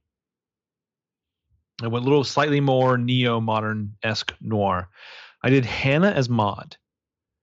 I did Jason and Ian as Wu and the other Treehorn thug, Jacob from Lost. I did Peter Hastings as both the Big Lebowski and Jackie Treehorn. He treats objects like women, man. Then I did Hector Lyme, Lucas, Sydney, and Meredith as the Nihilists and Amy Mann. This is where I got a little weird. I went Ezra as Brant, Toby as Knox Harrington, the video artist, Barry Maple as Delfino, and then I just kind of ran out of juice. See, I would have gone Troy and his Maud, but sure. Okay. The problem is finding someone as Jeff Lebowski is where I fell apart. That's Keegan, obviously. Whoa, really? Obviously, you're not a golfer. So Kira also asked question number 2. The Hobbit movies should never be spoken of again, but why don't you like the Lord of the Rings movies? I think this is probably directed more at me than at you. Sure. I think I have a stock answer here. It's the 3-point answer. A, I just don't like Peter Jackson's. He has like a very schlocky directing style. B, I don't like how the Hobbits come off. I felt like the movies were more interested in Aragorn's perspective than they were. And C, I just felt like every new addition from him and the writing team made the story worse. Yeah. Well, because it was like a lot of like, we know better than Tolkien. I can see how people, if they weren't familiar with the books or didn't hold them in as high regard as I do, would like the movies. That's fine. I just don't like them myself. Like, imagine the Lord of the Rings movies. Let's just say regionally, you keep the director in New Zealand. Imagine if they were directed by Taika Waititi. It'd be very different, that's for sure. Yeah. Number 3 from Kira. What are your predictions as to Star Wars 9? Actually, she writes 11, but sure, I think she means 9. I think it comes out in 2019. I hear they're making it. I think it ends with I think Rey puts her hand on the hyperspace lowers of the Millennium Falcon. Ben Solo next to her puts his hand on top of hers, and they pull the lever and jump to height speed together. Iris out. The time of my life. Toblerone or Caleb, etc. as Kylo Ren. Toblerone. I think Caleb's just too short. I think it has to be Toby. I don't think Caleb, while he did get certainly douchey enough at times during the end of PLL, he's not capable of the sustained histrionics that Toblerone could maintain that would fit Kylo Ren. Like, just I could totally see Toby putting on his hand and being like, "You're nothing except to me. Your parents told you for drinking money. You were just a tourist, man." Number 5 here, Spotify 2018 Wrapped. I don't really know what that means. I don't know what that means. You don't know what that means either? I don't know what that means. I don't have Spotify, so maybe like what you listen to the most. It would probably be a lot of Church's Metric and Death Cab. Okay, there you go. Yeah, I think this will definitely be the longest headcanon we've ever done. Why don't you hit us with some more of your email questions? Okay, so Corey sent in 2 emails with a shit ton of questions. Thanks, Corey. The first one, what would season 8 of PLL be about if you ran the show? Oh, wow. Huh. I mean, theoretically, everything else happened as it did. That's not my first thought, but you could read it that way. I mean, I guess that's what I'll jump off from. I feel like they all go on vacation to the Caribbean and like new mystery happens. Nice. My thought would be, if you know that a next season is even remotely possible, I would be like, leave me the board game. I think if that's the case, don't do it, don't wrap it up. I would want to reveal Alex Drake as the twin and has taken over as Spencer, and then like the next season is like Alex is the Spencer, like the whole time. Oh, nice. Yeah, like at least for like half a season or something like that. Yeah, that'd be fun. Next question. What would Lost be like if Oceanic 815 crashed on the island, but it only had the characters from PLL on it? Gosh. They die a lot Yeah, I quicker. think they die a lot quicker. Because there's no Saeed. There's no... I think Arya just eats them all. Oh, interesting. Tell me more about how you identify with Arya. I like Arya. Okay. Next question. What's the best thing about your podcast? Oh, I don't know. The production quality? Oh. I had no idea. I don't know. Hopefully people find it entertaining. I mean, one thing that became interesting with some of our podcasts as we did some of the interviews was I personally enjoy talking to some of the people who do jobs other than just act on the show. I guess I'm thinking more of headcanon. Oh, I mean, shit, I don't know. I don't know what you people are listening to this shit for. Are you still listening at hour 3.5 or whatever? Get in there. It's going on so long that my laptop's going to die. All right. Well, we're almost there. No, we're not. Oh. Ooh, here's the next question. Would you ever date a listener of your podcast, James? Oh, you're just springing that one on me, are you? Well, you can't see what I'm blushing right now. Ooh. Let's just leave it at that. Ooh, nice. We have your... lovely listeners. We do. We're very lucky. What is your worst quality about yourself? Oh, just that I'm so fucking humble. No, I don't know. My worst quality about myself. What is your worst quality about yourself? Shit, I don't know. I mean, talk about resolutions. I'm trying to develop some flaws so that I can relate to other human beings more. Like, I feel like if I was more human, if I fucked up more, maybe people would, I don't know, like not feel so separated from me. Is that crazy? I don't know. Sure. Yeah, I don't know. What are my flaws?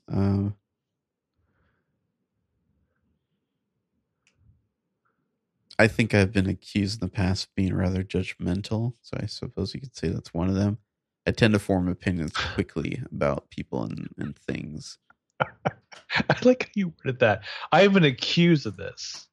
I'm not saying that it has any validity. Well, maybe it does, maybe it doesn't.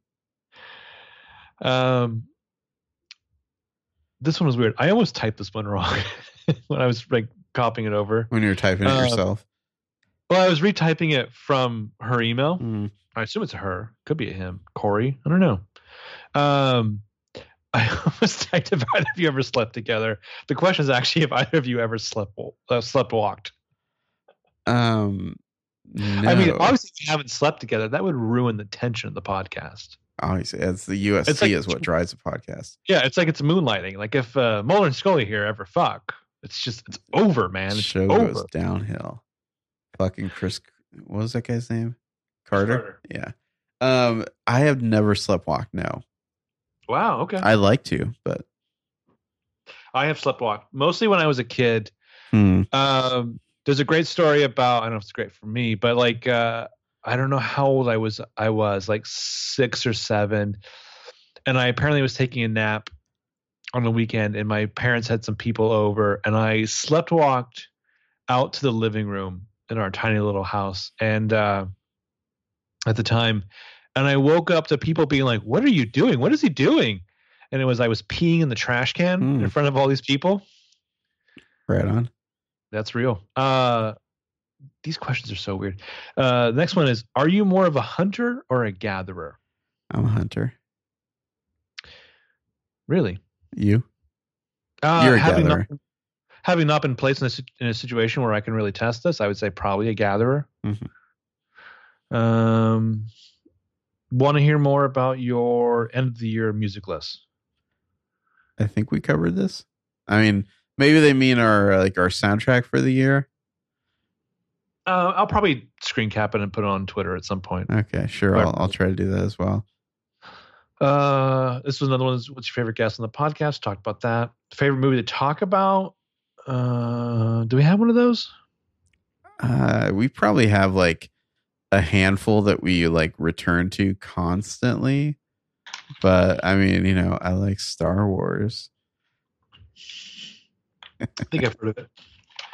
An episode of PLL that you would go back and do a rewatch podcast on.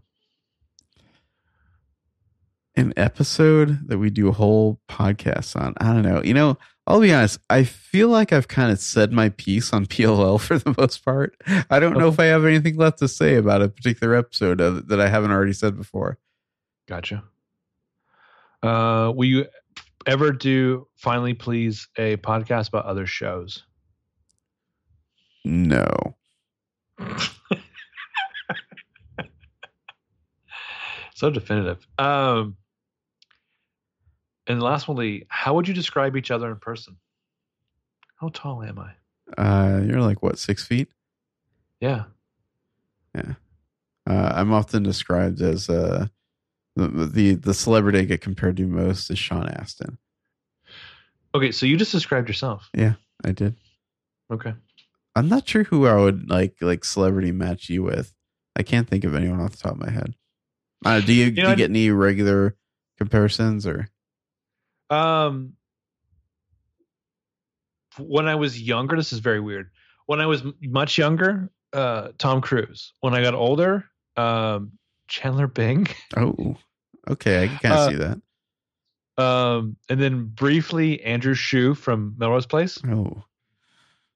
I wasn't even thinking of you in terms of a celebrity. One word answer to describe you in person: uninterested. Uninterested? Yeah. Interesting. Yeah. Okay. For you, one word, I would say tall. Well, okay. All right. So I've got 2 more emails. Do you have any more Twitter ones? Yeah. So Bat Kritia or Krisha, I'm not sure how you pronounce that. I need to know how this much snark and sass goes to the grocery store and just lives like people. What kind of person are you at the grocery store? I'm very quiet. I don't know. All I can say is we're exhausting IRL. We're exhausting IRL? I think so. Yeah. Okay. It's all fun and games, so you have to be around us for an extended period of time. Yeah, that part's actually true. Damien asks, he's got questions for both of us. Marco, do you think Benji was a serial killer in a past life, considering his fascination with eating people, blood, needles, etc.? Now, Damien, are we talking like an H.H. Holmes, like murder hotel kind of guy? I don't know. It's got to be more self-aggrandizing. So I don't know if the serial killer mode really fits, but I like where your head's at. Next. He also asked Benji, if you have gotten the chance to work on one season of PLL as a writer, director, everything, etc., which would you pick? So I'm not sure if he's asking what season I would want to work on or what like job I would want to have. I guess I'll try to triangulate and do both there.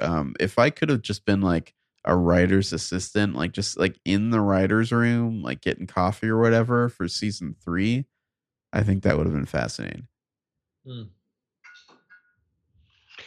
I would love to be in the room around the time that, as we've been told, certain people came in and said, yeah, the way you're talking about mental illness is not cool.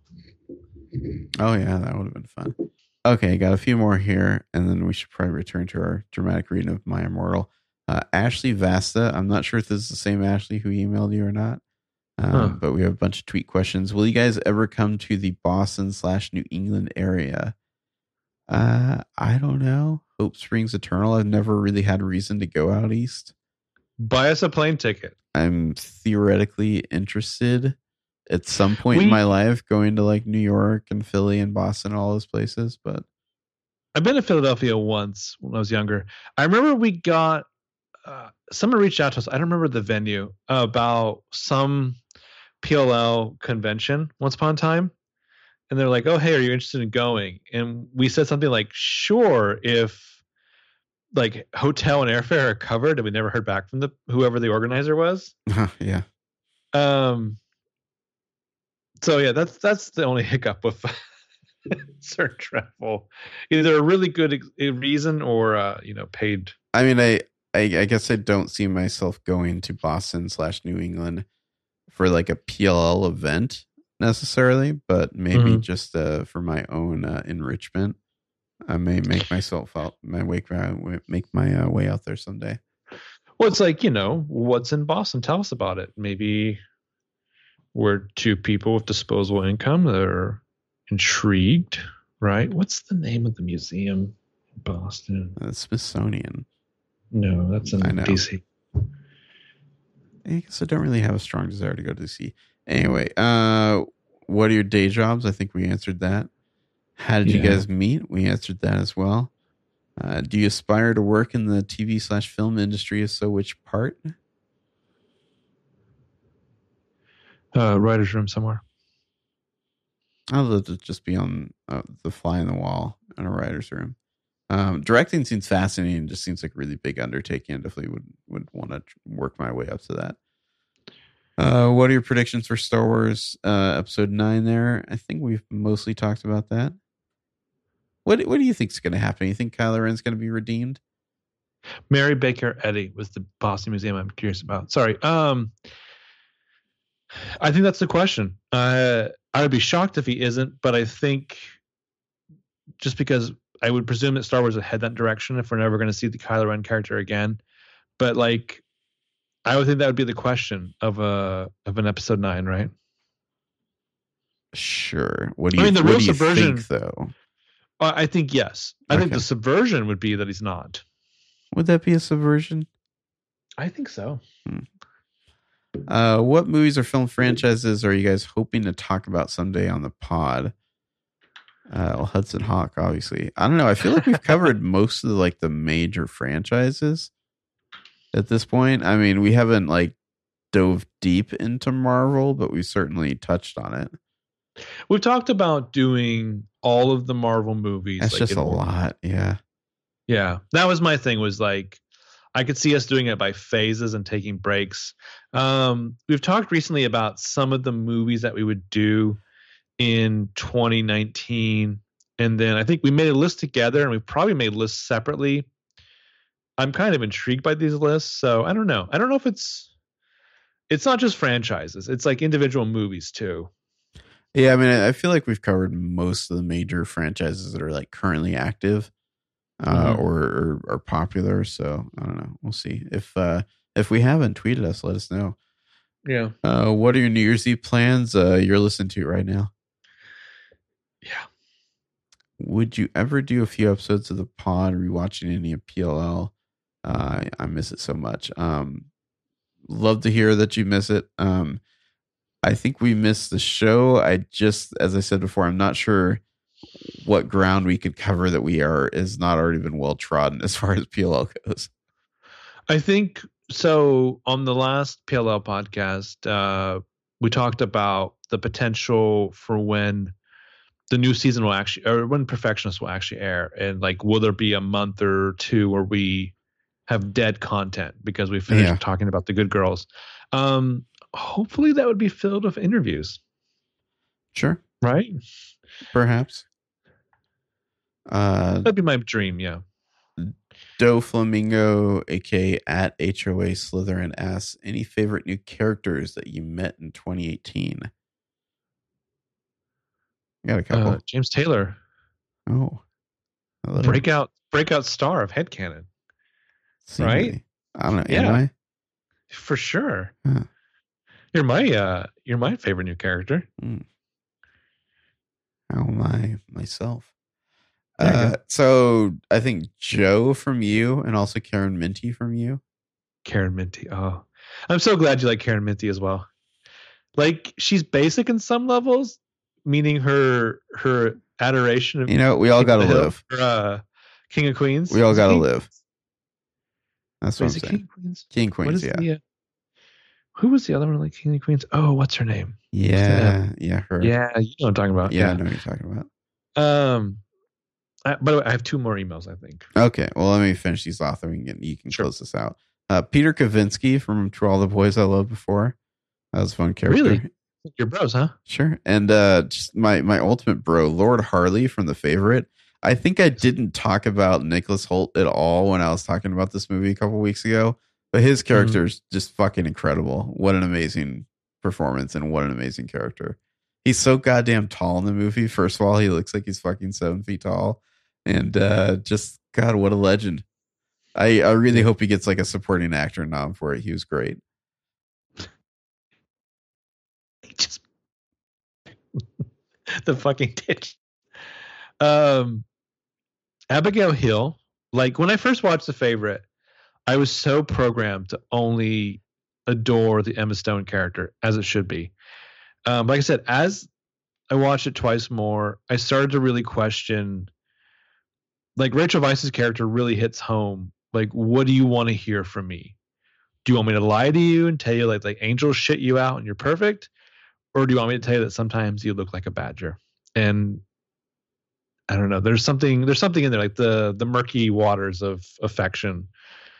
Joe is great. Karen Minty is great. Shit, who else have we met? What are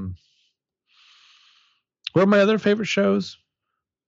I don't know. I was like 2 hours ago. Bill Pullman, just in The Sinners, great. How did you feel about his like weird, like sex, like submission thing that he had going on? Well, we all have our moments, right? It's interesting how that's addressed in season 2 to the little extent that it is. Okay. Because I mean, like that show in season 1, it gets a lot of traction every time he looks at like his like bloody fingernails. It felt to me like the one sour note in the show where it was like, we need an affectation for our detective. Like, stick your hand in this bag of affectations and pull something out. Like, That's when he pulled out. Yeah. Likes to be a sub, you know? Yeah. Well, that shit happens. I don't know. It's late and this went on much longer than I thought. So yeah, I'm not sure who the characters are. What did I first say? James Taylor. That's my favorite character. It's never. All right. Well, why don't you close us out with our last few emails there? All right. So from Michael S. For James, change one thing. That's you. For one thing for 2018. Change one thing? Yeah. Donald Trump is president. There you go. President Hillary Clinton. Boom. The world's better. Yeah. There you go. For Marco, what are your top 3 spiciest moments of 2018? Michael, I'm assuming you mean from fiction. I don't know if you're actually asking about personal life. Oh, well, then let me tweet some pictures. So in response to this, all I could come up with for my like 3 sexiest movies of 2018. Oh, Infinity War. Obviously. It does bring a smile to my face, as Josh Brolin says. The House that Jack built. I will never be in the mood to see that movie. And Hereditary, yeah. Oof. I have never seen Hereditary. It's on Amazon Prime, and I don't give a shit. Now, my 3 sexiest movies, tell me what you think. The Favorite? In a way, I mean, I could go either way on that, I suppose. Yeah. Also, this is a year in which, again, a 50 Shades movie came out, and it's not on this list. It's not anywhere on this list now. Number 2, To All the Boys. Yeah. That movie had some I don't know, interesting qualities. I felt like it was fairly chaste. I mean, I know you and Crystal argued against that. We were right. Like, again, there's some hip shots when he spins her around by the hips. There's some sex appeal there. This last one, I don't know, maybe controversial. Phantom Thread. 8th grade. That's no. Don't confuse your list with my list. My list includes Phantom Thread at number 1. Oh, obviously, yes. Do you find that to be a sexy movie? Phantom Thread? Sure. In theory, yeah. Such confidence. All right. From Justin, who identifies himself as a listener from Australia. He's got a couple questions here. Hello, mate. Something you hope for, the Perfectionist does better than PLL. Keep track of their timeline. Yeah, there you go. Don't get into such an intricate timeline. Just keep track of it. Next question for James. Who's your favorite character from the Witcher series? Oh, Jesus. I mean, we need a whole other 3-hour podcast just for that. Siri, the Lady of Time and Space. Cool. Marco, if your cats were a superhero, which ones would they be? Super nerdy deep pool, not superheroes, but from the X-Men comics, 2 characters who collectively are known as Fenris. That'd be my cats. I thought you were going to go with like Rusty and Skids. No, the Bland would be like North Star and Aurora, but no, it's going to be Fenris. Don't you be knocking Aurora. Aurora's great. North Star, not so much. Mm-hmm. It's what is it? Tired Fenris. Next question. What is something nobody tells you about podcasts? Oh, gosh, I don't know. How you have to make markers for all the times you get up to get a drink or go to the bathroom or whatever, and you have to remember to edit those sections all out later on. And if you forget and miss one, a lot of people tell you about it. How sexy it is. Oh, yeah, that 7-hour PLL finale. Wow. Can you believe we did that? No, I can't. We're going on 3.5 right now. And like, didn't you say like eventually like you released the version that didn't have the bathroom break, but some people still had it like a bootleg? It kept getting downloaded somehow. And it's like, how are you downloading that? He deleted it. Yeah, I don't know. Guys, have pity on us. We drank like 5 bottles of champagne. I could drink more. You could drink more? Of course. Yeah. What else you got for us question wise? Last question from this was Justin. Rank all of Emily's girlfriends from best to worst. Oh, geez. I started looking at a list. Tell me what you think of this list. Well, I think what's her face is last. The one who's like looking to like swing a threesome with a rude boyfriend. The everything is fucking girl. Everything is fucking. What was her name? She's like the baker. Oh, yeah. She somehow didn't make my list. Do you think she was trying to swing a threesome? I think there was he a little was trying bit to swing a threesome. She wasn't necessarily opposed. Like, I don't know. She was shady. She just wanted to make really fucking killer empanadas and like maybe. Emily was still in high school. That's all I'm saying. That's the weird part. Okay. My number 1, Samara. Yeah. Hot take. My number 2, Sarah Harvey. Oh, I mean, girlfriend wise, I'd probably go Paige there, but you know. Okay, so Sarah Harvey, when Emily was in high school, she had a girlfriend who lived in the same room with her, who showered a lot, so you know she was clean. And I bet she fucked like a train exploding out of a building. I'm not sure if they ever had sex. They got like weird. They might have gotten like third base. I don't know. But... there was some sex. I don't know. I mean, what do you have after Sarah Harvey then? Oh, I think I'll have Paige first, and then probably Maya, then Sarah Harvey, then Sabrina, then Allie, and Sabrina. Oh, Sabrina. Yeah, Sabrina. Oh, I'm so sorry, Sabrina. Sabrina, that was your serious hope she'd be A. That'd be a good dark horse. I still think that. Huh. Yeah. Yeah, I would just put Empanadas Girl last. She sucked. I put Maya last. Burn. Yeah. Maya is just a fucking like drama talent show nightmare that was just exploding onto itself over and over. She was just a lot of ultimatums, I felt like. Yeah, like Maya. But her high school girlfriend couldn't give her. I guess I think part of that was like the writers didn't know what to do with her. Like, I don't know if she necessarily got a fair shake. That's fair. All right. That was our last question? That's our last emails, yeah. On a wonderful last question. We won't get any hate from that. All right. Well, why don't we close this out? I'll try to read chapter 2 of My Immortal here, Okay, please. if you don't mind. Chapter 2. The next day, I woke up in my bedroom. It was snowing and raining again, all at the same time. I opened the door of my coffin and drank some blood from a bottle I had. My coffin was black ebony, and inside it was hot pink velvet with black lace on the ends. I got out of my coffin and took off my giant MCR t-shirt, which I use for pajamas. Instead, I put on a black leather dress, a pentagram necklace, combat boots, and black fishnets on. I put on 4 pairs of earrings and my pierced ears, and put my hair in a kind of messy bun. My friend, Willow, woke up and then grinned at me. She flipped her long, waist-length raven black hair with pink streaks and opened her forest green eyes. She put on her Marilyn Manson t-shirt with a black mini fishnets and pointy high-heeled boots. We put on her makeup, black lipstick, white foundation, and black eyeliner. OMFG, I saw you talking to Draco Malfoy yesterday, she said excitedly. Yeah, so, I said blushing. Do you like Draco?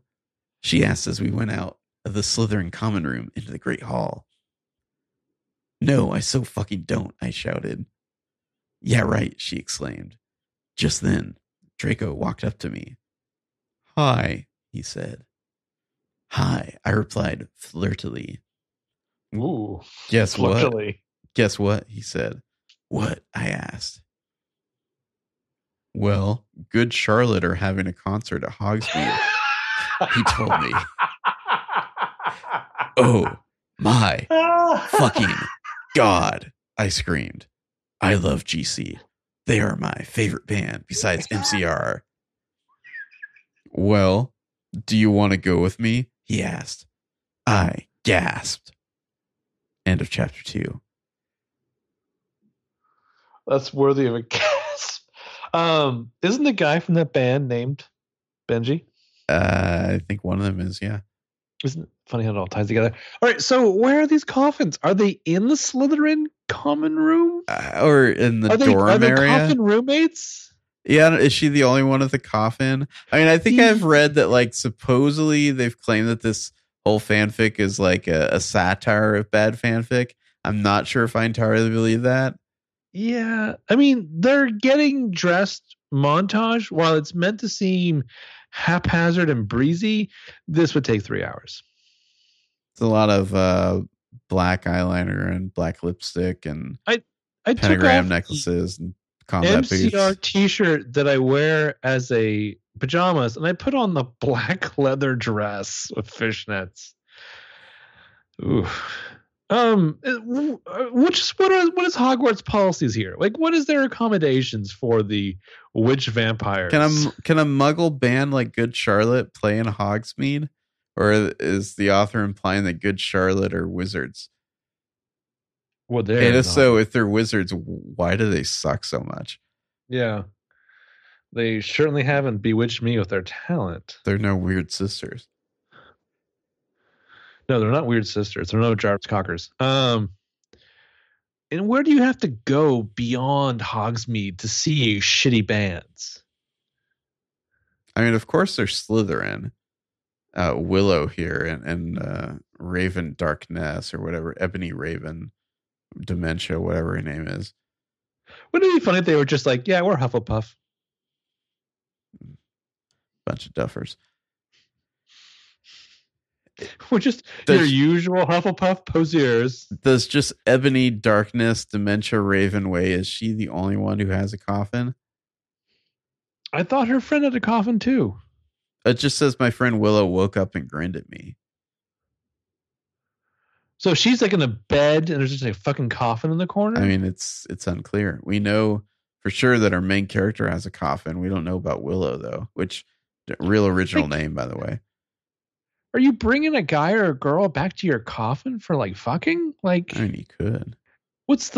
How roomy is that coffin?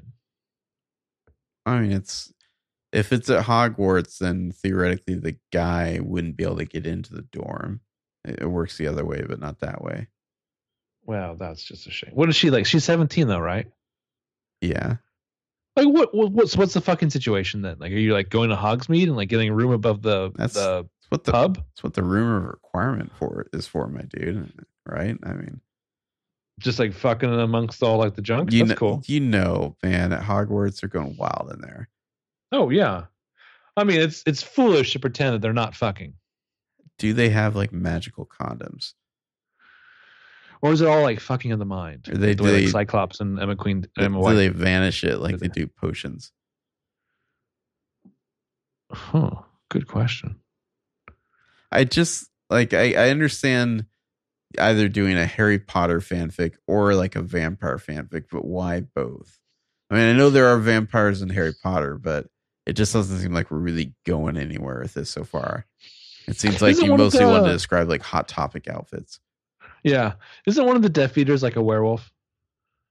Yeah. Is there a werewolf in this one? Somebody who's read this? Like, does a werewolf show up? Because I mean, might as well. I'm going to guess there is. Yeah. Fenric Greyback in the books.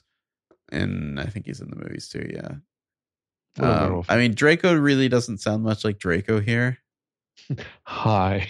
I don't think. I said flirtily. I don't know if Draco wants to go see Good Charlotte. Maybe he does. Can you say hi flirtily for our listeners? Hi. Ooh, wow. Heat. Although that's actually Draco doesn't say that. Ebony Darkness says that. So okay. I think it'd be more accurate to say hi. How are you reading this? Is it like Ebony Darkness or is it like Ebony Darkness? It's dark apostrophe ness. What? I don't know why there's an apostrophe there, but what's the etymology of this name? Yeah. Is this also something you procure at Hot Topic? My name is Ebony Darkness, Dementia Raven Way. Way is a really bad last name. It's just, I don't know. I feel like it breaks the rhythm. That's why she's not related to Gerard Way. Oh, I know, but why would she want to be if she thinks she's hot? I don't know. It's people think they're related because they have the same stupid last name. But she says, I wish I was, because he's a major fucking hottie. That'd be like, oh, I wish I was related to, I don't know, Joe Jonas. That's a teen pop guy, right? Like, I wish I was related to him. He's fucking hot. Like, ew, why would you want to be related to him? That's gross. Well, maybe you are related to him. I don't know. Personally, I'd be like, it'd be my nightmare if I was related to Dre Davis. But like, okay, I get you. What does Gerard Way think of all of this? Who is Gerard Way? Well, he's the creator of the Umbrella Academy, starring Ellen Page, soon to come to Netflix, including being the lead singer of MCR. Oh, hi, Harry.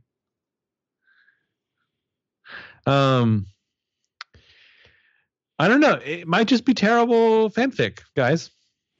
I think it is, yeah. Yeah. I mean, in the next chapter, Draco's waiting there to go to the concert with his flying car.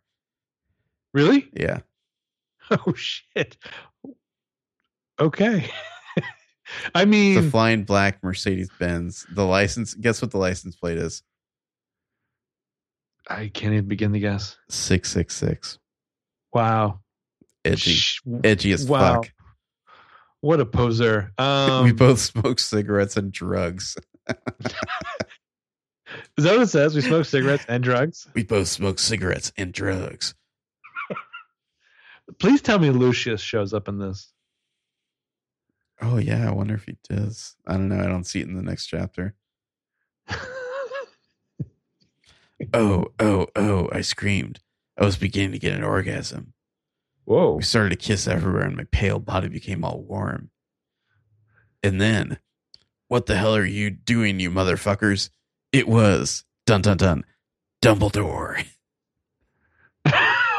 Does Dumbledore say you motherfuckers? I think Dumbledore just said you motherfuckers. Okay, which Dumbledore do you most want to say you motherfuckers? I kind of think Jude Law would be the most interesting one. For sure. You know, I completely skipped over. I think I skipped over like the most legendary line in the entire fanfic here. Let me read you this paragraph. And then suddenly, just as I, Draco, kissed me passionately, Draco climbed on top of me and we started to make out keenly against a tree. He took off my top and I took off his clothes. I even took off my bra. Then he put his thingy in my you-know-what, and we did it for the first time. That's actually what it says. Let me beg you, whatever age you are, if you have to say thingy and you know what, please do not have sexual intercourse. I'm fucking begging you. If you can't say anything other than thingy and you know what, please do not put T and Z. Well, I think the moral of this fanfic is that Draco fucks. Wait till my father hears of this. All right. We should really end this podcast before it's 4 hours long. Oh, God. I'm so sorry, people. Why do you put up with this? Yeah, thank you for listening if you made it this far. I'm not sure why you did, but I'll be back sometime in the new year to talk about, I don't know. We'll see. Yeah. All right. Well, Happy New Year. Yeah, Happy New Year. Happy 2019, you freaks. Bye-bye.